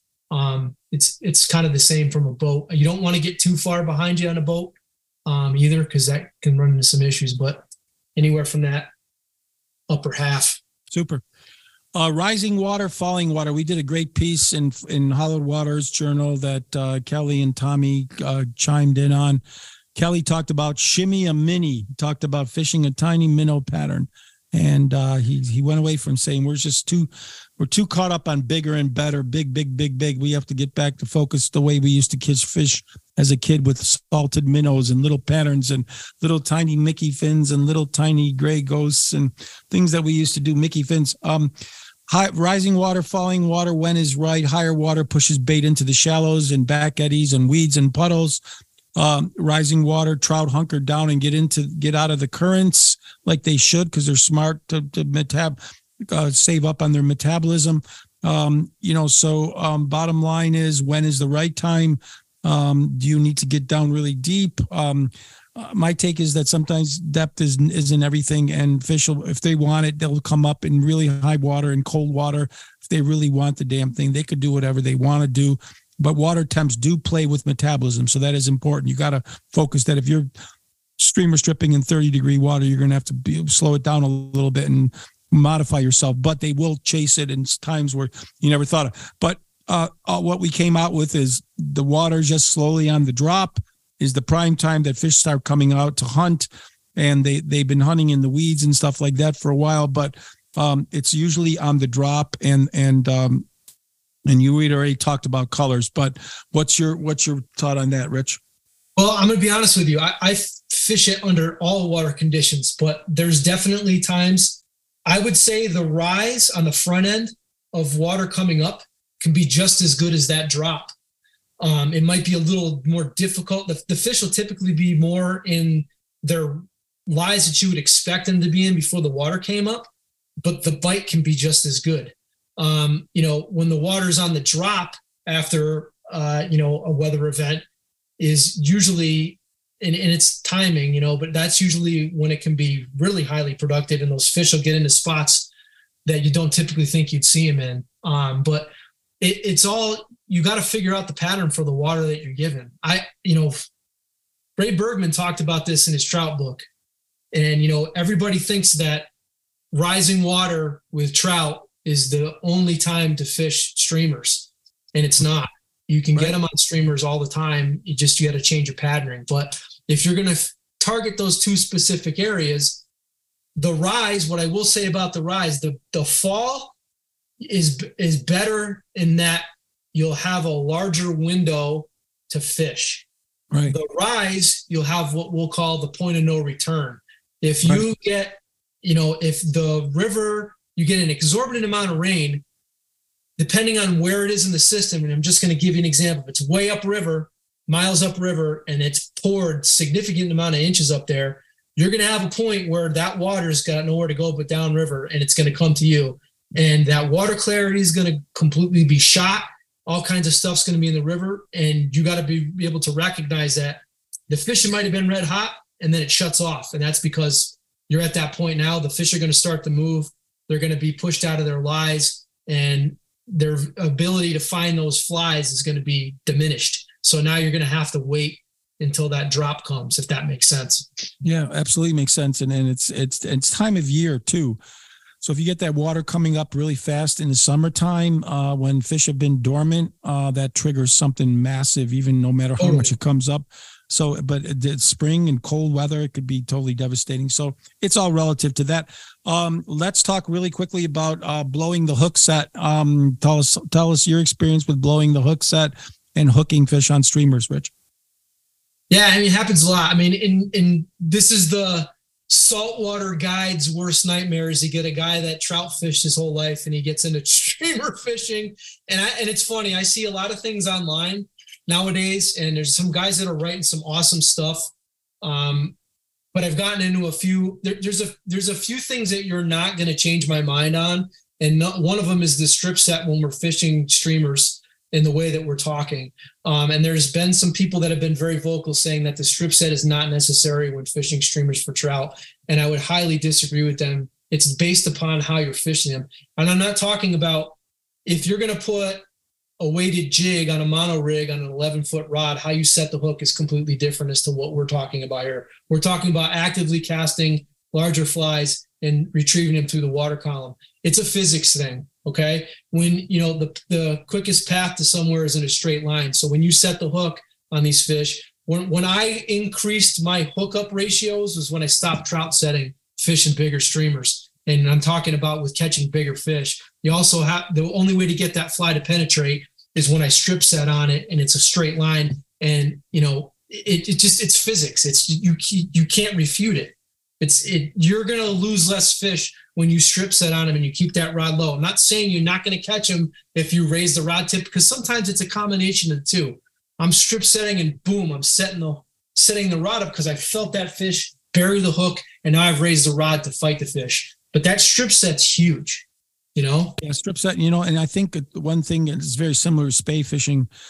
We blow hooks on it. And Thomas, if you're listening to me, what you did on Tuesday was just absolutely happens all the time. And if I had $1 million for every time if I had $1 for every time I blew a strip set, I'd be a millionaire. Yeah. And so it happens to all of us. But, I think pulling the trigger prematurely is one of the biggest problems that happens with Atlantic salmon dry fly fishing. It happens with everything. And sometimes we just don't let the fish grab a hold of the damn thing and waiting for that heavy weight and then sticking the metal. We're setting the hook on fish taking nymphs. I think nymph fishermen make the worst streamer fishermen, and nymph fishermen make the worst spay swingers because they're setting the hook on anything that they think. I think also, Matt, just to add real quick, I think what also happens too is, especially if you're fishing a fly that's bright, white, yellow, whatever, that the angler can see. Exactly. They get buck fever and they end up pulling the fly out of the fish's mouth. Exactly. That happens a lot too. Yeah, absolutely. Same thing on Atlantic salmon dry fly fishing. You see a 20-pound Atlantic coming to the surface like a submarine, like a U-boat submarine surfacing, and you see his mouth ready to go, and you pull that's why you say God save the Queen, or you say a lot of other dirty things we can't say on this podcast. This is it. Final one is lines, reels, rods. We could go on 2 more hours about that. Totally. But lines, everybody's loving airflow these days, shovel heads, streamer maxes, things of that nature. Some people believe in monofilament fluorocarbon. I've been fishing this P-line 15-pound fluorocarbon lately, and that stuff it's called a salmon steelhead P-line fluorocarbon. Things like rope, and it's really good stuff, and it's really cheap. Seagar's good stuff. A lot of people have their Maxima they still go with. Rods, reels. I mean, I'm fishing switch rods now. I mean, because it just works for me. And but your thought and commercial tying hooks, what you like in your streamers. So those 4 things: lines, monofluorocarbon, rods, reels, and commercial tying hooks. Go ahead, Rich.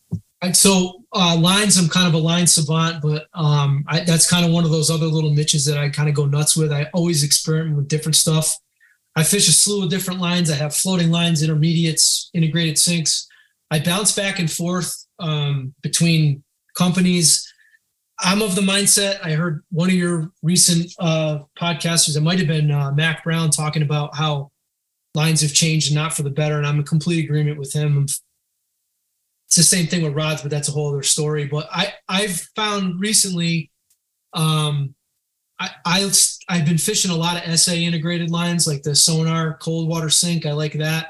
Yeah, I still love the Airflows, the shovel head, the Streamer Max is the ones I still like. By the way, SA's been doing a phenomenal job, you guys there. Yep. I love your trout textured lines. I love everything that SA's doing right now. Absolutely amazing. I'm even fishing their Scandi longs and Scandi shorts on Spay. So keep it up, SA. The stuff gets beaten up of when you're fishing these kinds of flies in the way that we're doing. You always have to be mindful of. I clean my lines a lot, and I also periodically throughout the day I'm taking a fly off and letting the line go downstream to get the twist out. Reels is a personal thing. I mean, my thing is this: I need something. I'm not worried about backing when I'm fishing this way. I always laugh at the guys that are like, "Oh, I had the biggest fish in my life on a trout stream and took me in the back and I fought it for 45 minutes." I think Kelly did a piece on it recently. He was 100% spot on. You probably hooked it in the tail on your click and pull reel and whatever. But I need a reel that's going to be able to hold the line. Some of these lines have bigger heads. I like mid-arbor reels myself, and large if I can get the line on there. If the backing's just whatever, Rods I'm real particular on. I mean, I've fished pretty much everything out there, but I've been working with the guys up at TNT now. It's a homegrown close to me where I grew up. I've been fortunate enough to work on a series of streamer rods with them that kind of caters to a lot of the stuff that I fish. I fish a little shorter rod than most guys do. It's about an 8-foot, 8-inch streamer stick. And I have different rods for different applications because I'm way overboard passionate about what I do.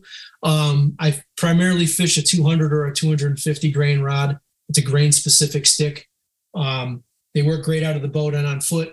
I like more length. And I think when we do our next series, we're probably going to have some with the ability to have longer rods because I think on certain rivers that works a little better. But, what I will say about rods, if you're getting into this, when I first was 15, 20 years ago, there was no streamer specific rods. It was basically find the fastest action 6-weight was what the rod companies were telling you, and then put your sinking lines on those and go with it. And although you could cast, further with it, which isn't always it's not like in the salt. It's not that, as much of an issue or much of a prerequisite. The fishability on those was terrible. I like a rod that still has some flex in the upper half so that if I do get a big fish on, I feel pretty confident I'm going to get it in and I can feel the rod load. So it's a personal thing. What works? Mono, fluorocarbon, what you like? I like them all. I still fish Maxima too. But my thing is when I'm fishing streamers, I want a material that's got low stretch. That's key. So, and the reason being is I've said this 1,000 times is you got to think of it when you set the hook. If a piece of mono, and I've done this in demonstrations, if a mono stretches a couple inches per foot, extrapolate that over the length of a leader. So I'm fishing a floating line with a headbanger and it's a 7-foot leader. I might not be able to pull far enough to set that hook. So I want something that's almost like piano wire. Sometimes I dictate how it's going to go. If it's lower clear water, I may go to fluorocarbon. If it's tannic, I'll fish all Maxima, or I'll fish mono. I use a little bit of each. It all depends on the situation. So I don't really have a preference. Beautiful. Okay. One thing we did not talk about before we get into 1 minute zip clips, but the personal life of Monsieur Richard Strolis. We didn't talk about optic eyes. Okay. So that's really important. We missed one big one. And I think I covered everything for these 3-4 hours. God bless you, poor listeners. But the bottom line is, optic eyes, they used to be white paint on black thread. They used to be painted on, or otherwise they were jungle cock eyes on, Carrie Stevens and Welsh's gray ghosts. And that was always the eye world. And now we have so many optic eyes by Fish Skull, and we have your headbangers, head sculpins and helmets, and we got everything. And we got barbell eyes, and we got Popovic eyes, and we got these eyes, and we got everything. How much do you think eyes make a difference? Well, I mean, I definitely think there's something to be said about it. And I think with predaceous fish, I think it's a trigger, because it's something they can hone in onto. I don't necessarily know if it's super important because I'm going to be 100% honest with you. I'm holding 4 flies in my hand that I fish pretty regularly, 3 of which have different styles of eyes on them. Some have molded. This one's got fake jungle cock. This one has molded. And then this 4th one doesn't have any. And this one catches just as many fish as these. So I think there's some relevance there. The level of importance, I don't know. My feeling is this. If you tie, which I think if you're an angler who ties his own flies, has got a leg up on the guy who doesn't, or gal, experiment with it. Find what works for you. Yeah, I'm a firm believer in optic eyes, and I learned that as a little boy ice fishing for perch. Yep. And we used to take perch eyes and we had to pull the eye out of the fishes because we used to keep like 150 perch. The limit back then was 150 perch on Lake Simcoe and Lake Erie and Lake Chautauqua. And we used to we'd gouge the perch eye out and just put the perch eye on the hook, and the perch went crazy for the eye. And they even ignored minnows and they went for the eye. So if the perch are smart enough to do that, then I think a big brown trout or a big trout of any kind is smart enough to do that. So on that note, we are done, and we're going to do a quick 1 minute zip clip. So here we are. These are my doer's profiles. And when I was growing up, I used to read the back of the magazine and said doer's profile. And then at the end, and Scotch doers, of course. So first of all, first 1 minute zip clip. You're only allowed to answer like in 30 seconds or less. And the first one is your favorite thing to do when you are not fly fishing, Rich. It'd be one of two things. It'd be either working in my garden or working out. I actually enjoy exercising. Favorite sport? Oh boy. Used to love basketball, but I've really grown a tone to ice hockey. Okay, there you go. Favorite book, non-fly fishing, and then favorite book fly fishing. We Took to the Woods, Louise Dickinson Rich. Okay. Or non-fishing. Okay. And boy, you had to ask me a fishing one. Did you really? It's got to be Trout by Ray Bergman. Yeah, that's absolutely it. Favorite food, if you had your one last meal, what would it be? Probably would be anything seafood. Okay, yeah, on the East Coast, yeah, I hate you because you're on the East Coast. Favorite beer? Well, I'm in the mecca of, the craft beer stuff here. So it would have to be any IPA or double IPA for Treehouse Brewing in Mass. If it was one, it would probably be any rendition of green. Favorite wine? Do you drink wine? No, but, I've on occasion, I like a red, like a Merlot, not any specific brand, something dry. Okay. Favorite Scotch? Well, bourbon guy. Okay, bourbon. Oh, favorite. I'm drinking a lot of bourbon these days. So I like bourbon, bourbon? Either Duke or, Duke or Woodford. Or Pappy, if you get a hold of Pappy, right? But yeah, that's. I found a lot of Pappy similarities in a lot of different bourbons. I'll have to tell you the ones I've been drinking lately. Okay. So if mono or fluorocarbon, we talked about that. What about if you had to do it all over again? What would you do? Yeah, I don't know if I would change anything. I mean, I don't really have any regrets. I'm a very fortunate man. I've had the ability to do things that I'm extremely passionate about. So, I don't know that I would change things. I mean, I would probably, if I was to change things, I'd probably go fishing more places. Amen. Amen. Amen. Favorite place to fish? That's a tough one too, but if you had to pick just one. It would probably be down in Chile. Okay. I remember that big brown trout, that big, beautiful brown trout you caught down there.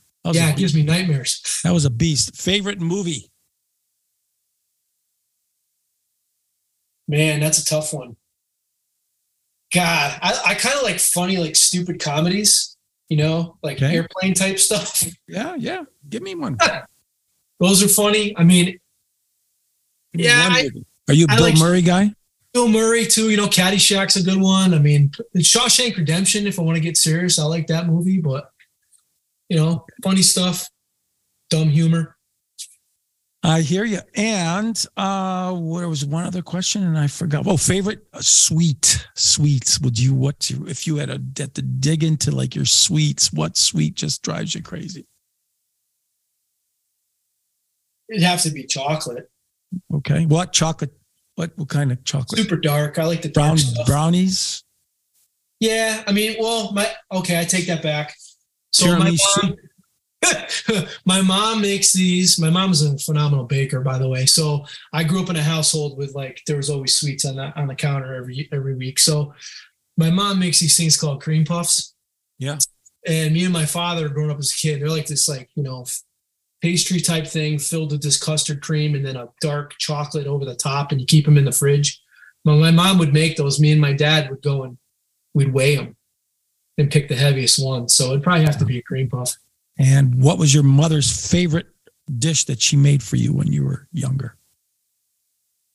My mother's favorite dish? No, that she made for you. That she made. Oh, that I liked? That she made for little Richie. Probably Reuben casserole.